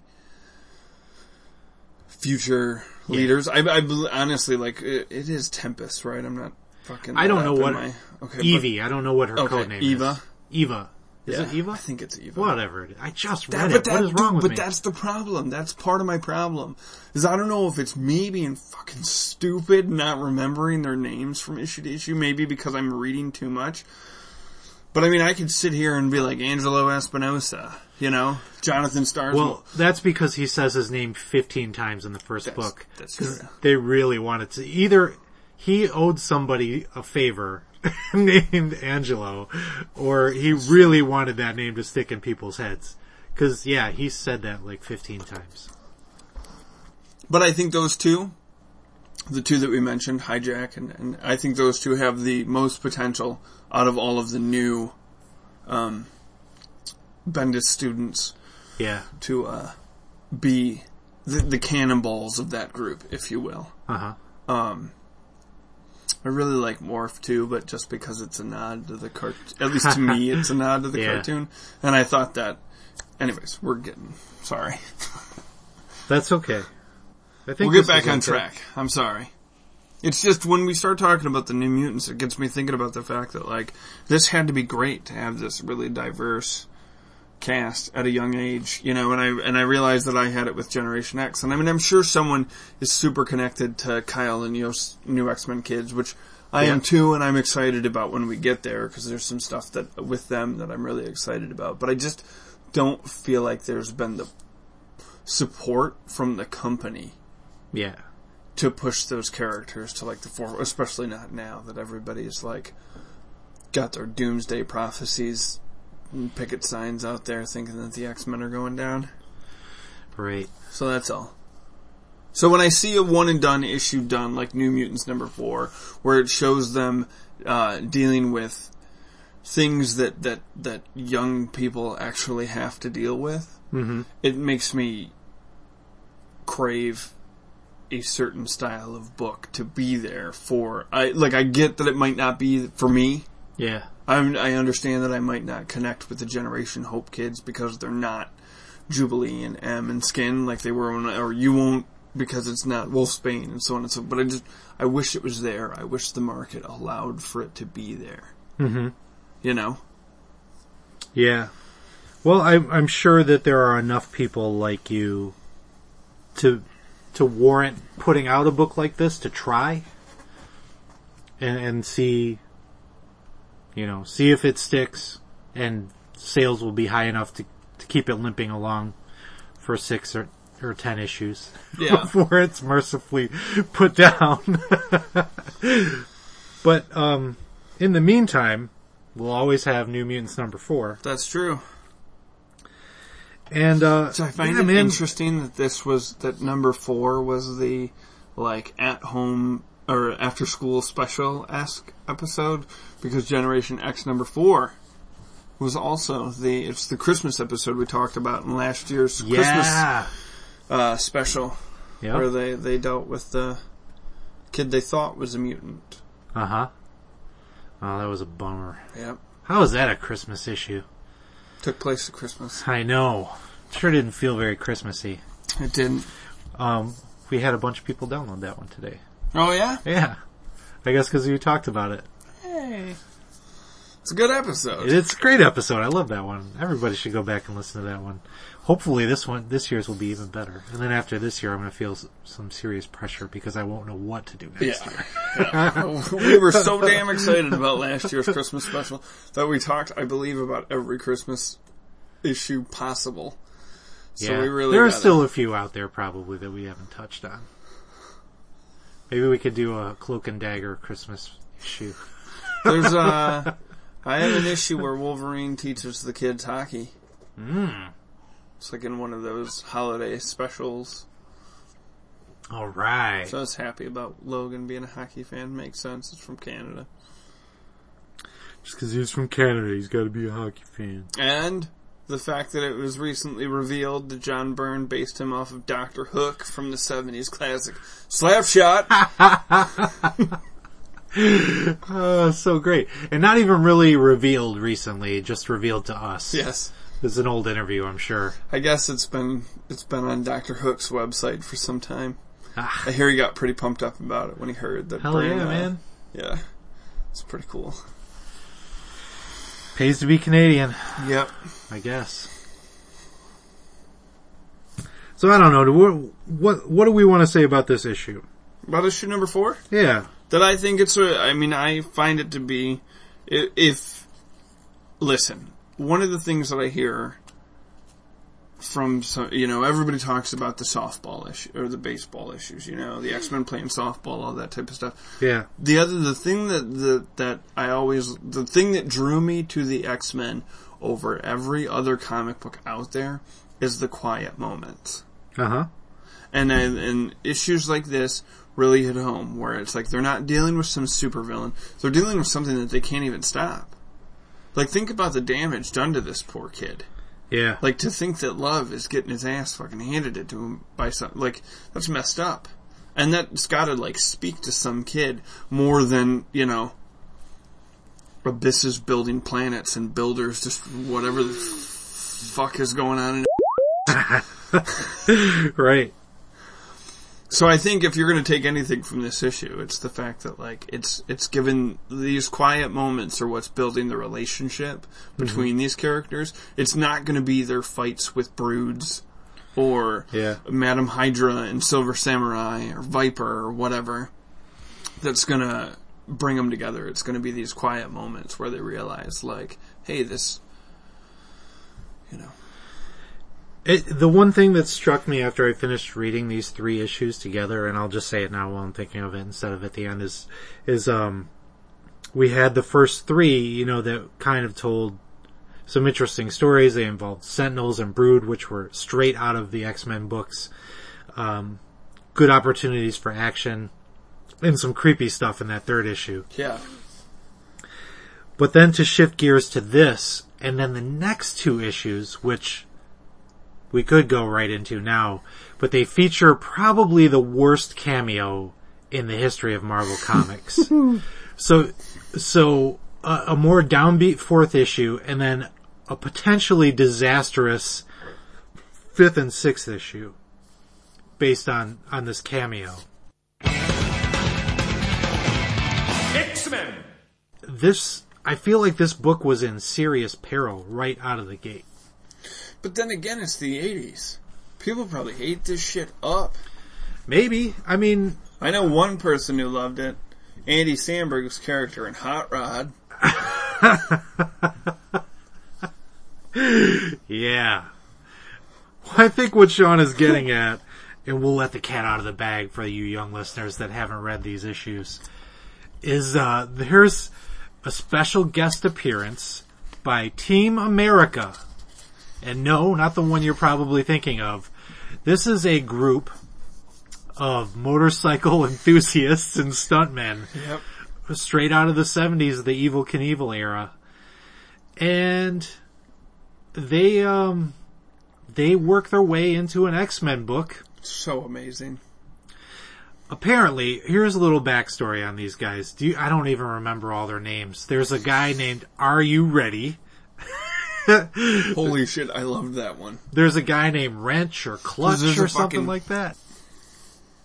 Where these came from is there was a Mattel or somebody had a toy deal with Evel Knievel, and Evel was up to some shenanigans, got in trouble with the law, and they stopped making Evel Knievel toys, but they wanted to still sell toys with motorcycles because that was hot. So they used the same molds and repackaged them as Team America with all these new characters, just painted differently. And then Marvel jumped at the opportunity to make comics. This type of stuff just kills me. Some fucking fat bastard is sitting in some skyscraper, right, chomping on a cigar, yeah. Right? He's harassing some female secretary. Yes. I just made a big mistake by assuming that the secretary was female. Send your letters to Redford, Michigan. And he's sitting there and he's like, you know what? I still want to make some dough off of those damn Evel Knievel toys. You know what we do? We just mass produce them, make one of them Spanish. Yes. El Lobo. What was that? What's his name? Oh, wait, he was the Wolf, right? Isn't he? Yeah, the Wolf. I couldn't. Cowboy, are you ready? Yeah. Are you ready? And he's red-headed. Ready. Yeah, and ready is spelled R-E-D-D-Y. Yeah. Are you ready? Oh my god. And it was fucking jammed down your throat, right? It was. And kids just ate it up. Like, every time I'm around a little kid and I see some... Like, it's fascinating to me to, like, watch kids react to commercials. Kids love commercials. Oh my god, dude. My kids love commercials. Oh my god. They want to buy everything on a commercial. It fucking freaks... Because, what's weird is I wasn't that kid. Like, I was solely interested... Of course you weren't. I'm not... I just wasn't. I was. I probably got it beat out of me. That's probably what happened. Satan's in those commercials. Exactly. Yeah. You will like your biblical toys, Sean. I didn't actually have biblical toys. No, of course not. I had a comic book Bible, though. Nice. I remember those. Yeah. Anyways. Gross. Sorry. What? What? What? Bibles? No. Did you call Bibles gross? No, of course not. Oh, Jerry. I'm sorry. What? Are you ready? Are you ready? So, I guess first these guys showed up in a Captain America issue written by... Just for clarity, James DeMatteis or something like that. When Jerry and I were discussing this via text messages the other night, I can't even remember how you worded it, but you were like, Jerry made me believe that they were real people. And I thought that these were like actual people. I just said worst 80s. Cameo ever. Right, it was, yeah, but I thought because of it being a cameo, I was like, so they must be like, so I imagined that they then you made me think they were real, and I was like, holy shit, these are real? It was a very awkward conversation. Because the second you were like, yeah, it's a really weird cameo, I was like, who the fuck are these guys? Where'd they come from? Were they on an episode of Magnum P.I.? The only real one I know about is but they do solve the Stevie Hunter case using a trick that Magnum P.I. used on the episode they had just watched. Sunspot fucking loves Magnum P.I. He does love Magnum P.I. Why didn't he ever grow a giant bushy mustache? He probably has one. I'll bet he has one now. No. He's just hiding it. Yeah. Because every time he used his power, it would burn up. Yeah, that probably Not happened. his hair, though, on his head. Nope. Just his mustache. Just the stash. Poor guy. So these guys showed up on Captain America and maybe some other books, I can't remember, but then we talked about them way too much already. They got their own book for like a year. Dude. It lasted a year. It's our job to get to the bottom of how this happened. Why Why did this happen? And every person who was involved with it needs to be fired. Yes. Well, I'm sure that happened. But this was Jim Shooter, man. He was looking for ways to grow the Marvel brand. And, this was a nice cross-promotional opportunity. So they tried it. It didn't work. The book flamed out. But then here they are again. You know Poor what, Chris though? Claremont. You know what? Stuck with Team America. And not only is he stuck with them, he has to do something with them. And you know what he did. Kudos to Jim Shooter for coming up with throwing Team America in here instead of being like, you know what we need? Another Guardians book. At least he was throwing all different sorts of shit at the wall to see if it stuck, instead of immediately going to the same well every fucking time. You know who needs a book? The Broker. Remember that character? He was in 10 minutes of the film? Yeah. That guy needs a book. He needs a book. Yeah. That'd be great. The alien who was played by Nathan Fillion in the movie, the one that Groot did the nose thing to. Yeah. Book. That guy What needs a happened to book. that guy? Let's get our top talent off of some of these X-Men books since their movies aren't making us any money. And let's get some really good artists and writers on that book. Art Adams should fucking draw that book. Which one is he doing? The Guardians team-up book with Bendis, so I'm sure it's going to be good. Bleh. Why isn't he on an X-Men book? I know. Team America. Fuck yeah. Alright, so, God, Sean, how much do we want to say about this? We don't want to say much. For some odd reason, like when they're, when they're stressed out or freaked out or they need a hero, suddenly the Knight Rider appears. The Dark Rider. Not Knight Rider. If Knight Rider appeared, this book would have had a chance. Oh my god, it would be so awesome. David Hasselhoff. Oh, so good. Eating a cheeseburger in the driver's seat. This is a mess. Did Knight Rider ever drive itself? I never saw this show. Hell yeah. Okay. What? Sorry, man. Well, that's really not that good. But if you were 6. Listen. Oh. I got caught up in the A-Team and Airwolf. That was... How did you miss Knight Rider? I don't know. Dude, they're like the triumvirate of greatness. Everybody, we're going to start a letter campaign to my older brothers to tell them how big of jerks they were, because clearly there's huge gaps in my knowledge of 80s culture. Yeah. Knight Rider being one of them. So, Hoff's in the passenger seat eating a cheeseburger. Yes. And then he pops up now. Alright, so here's the story. These guys fortuitously show up, fortuitously for Madame Hydra and the Silver Samurai, because they blackmail Team America into trying to steal some crystal with some ability. I can't even remember what the crystal is. I read this yesterday, and I'm like, all I know is that these wacky fucking motorcycle guys are around here. So they kidnap Psyche, Danny Moonstar, and use her as leverage to force Team America to try to steal this thing. Team America teams up with Professor X and the New Mutants, and they split up. Team America goes to try to recover the crystal like they're supposed to, but they're doing it for Professor X instead of for Madame Hydra. New Mutants go to try to free Danny. And in the end, they do recover the crystal. And I don't know what the importance of that is. But and the New Mutants free Danny after fighting the Silver Samurai. But then their base, she's held hostage in Madame Hydra's, or Viper, or whatever you want to call her, in her villa on the Pacific Ocean. She and Silver Samurai make their escape. Big Sur, right. And as they're driving off in their yacht, Silver Samurai hits the big red button and the whole place goes boom with the New Mutants inside of it. And Professor X's telepathic link with the New Mutants is severed and he's horrified because something terrible has happened. That's how the issue ends.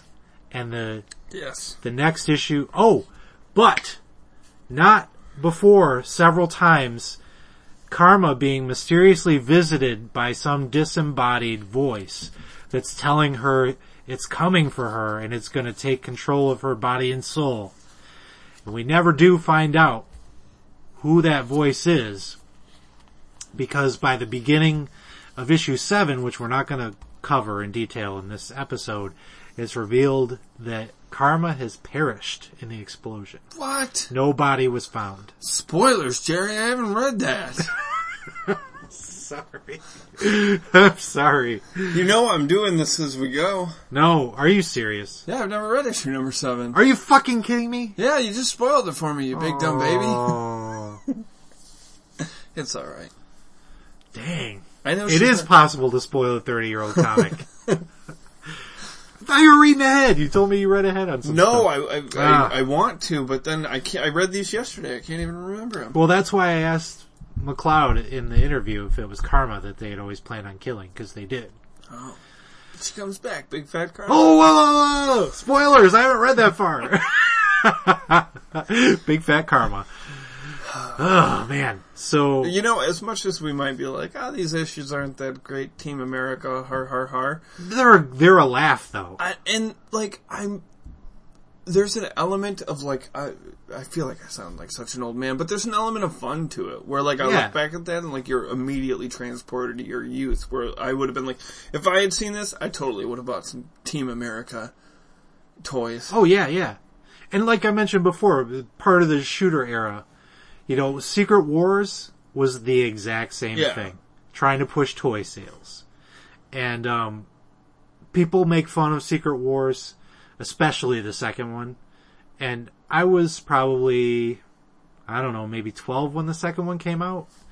I didn't love it, but I still enjoyed it as a 12-year-old. And Secret Wars to a 10-year-old was the best comic ever. Ever. Mike Zeck art is just nothing but fighting. It was awesome, man. I still have the Doctor Doom toy from Secret Wars in my comic book room with the chest plate thingy. Yeah. That Mike Zeck cover to issue 11, Doctor Doom, from when he's fighting the Beyonder, is one of my favorite covers of all time. I've never read Secret Wars, so I'm excited for when we get to it. You're gonna buy the box set? I saw that. It looks really cool, but I'm sure the price tag is outrageous. It's probably a nightmare.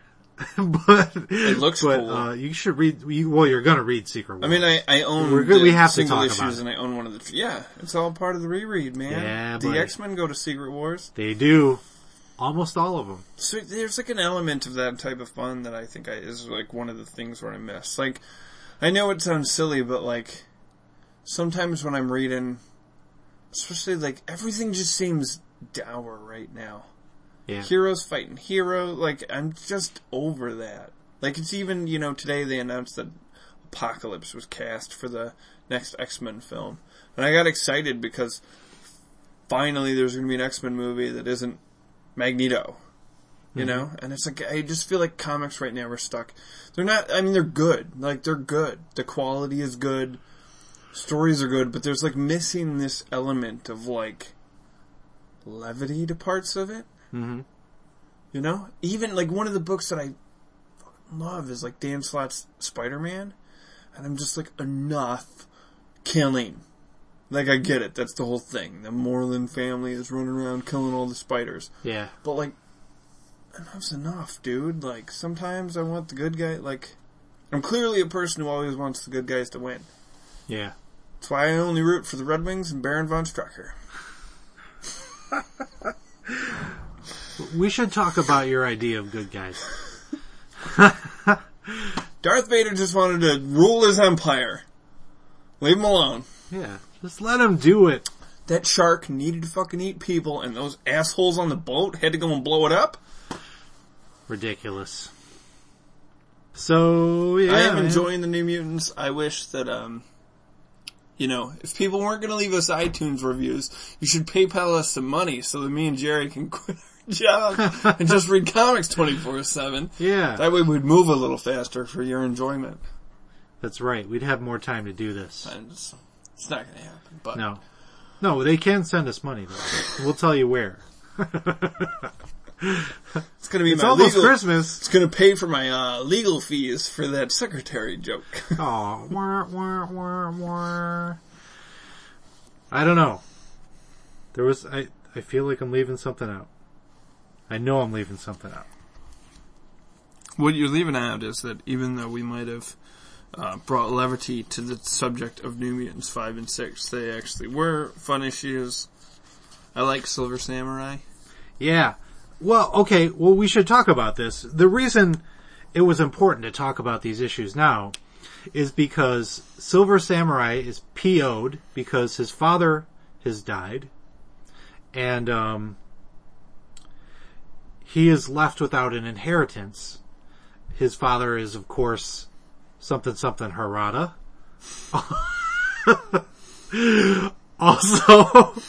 Also the father of Lady Mariko. Editor's note. God damn it, Jerry. The guy's name is Shingen Yoshida. Get it right. This is where in one of our first episodes we discussed how I get confused by the whole Lady Deathstrike, Mariko, because somehow Sunfire's involved in all of this mix too, isn't he? He's their cousin, right? Yeah. Shiro.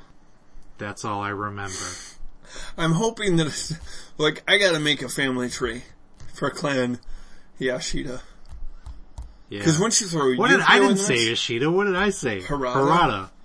That's not right. We better get this straight, because this is leading directly into... Google that shit.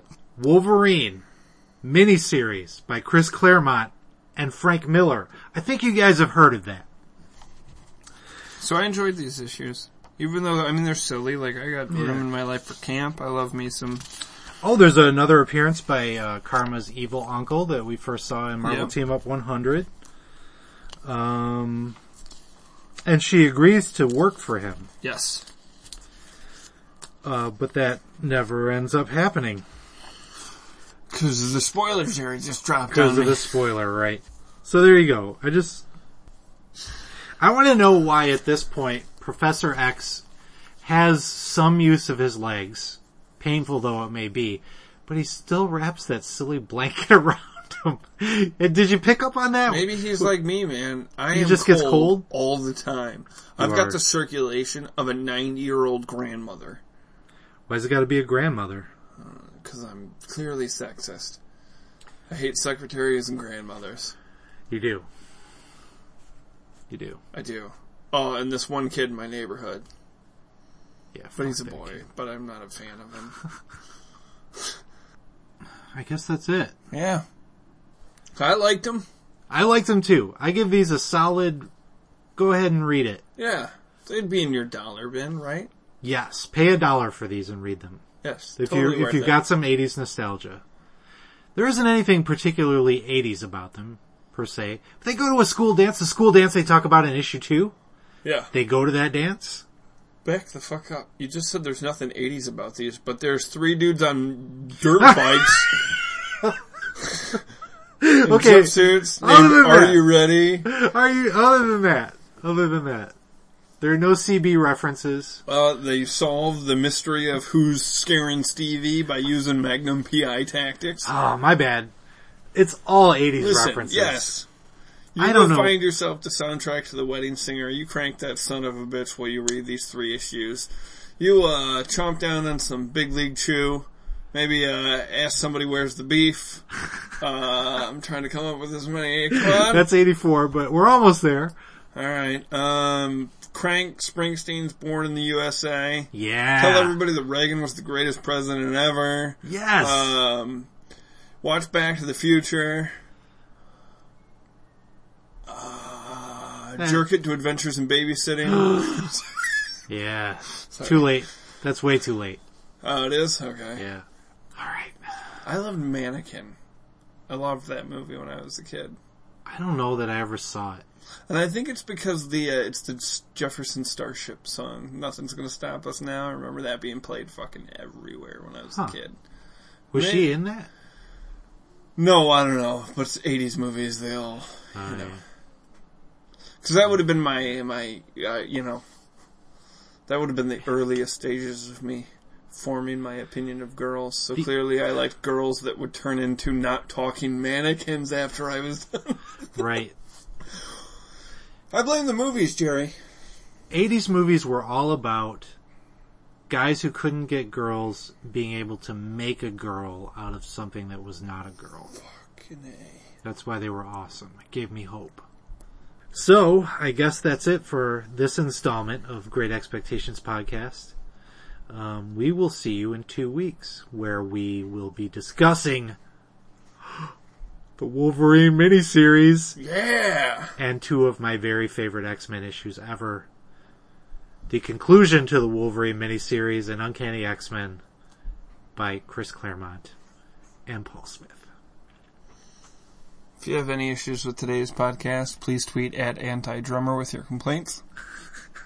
That's all for the GX Pod. Thank you for joining us. Goodbye. Goodbye.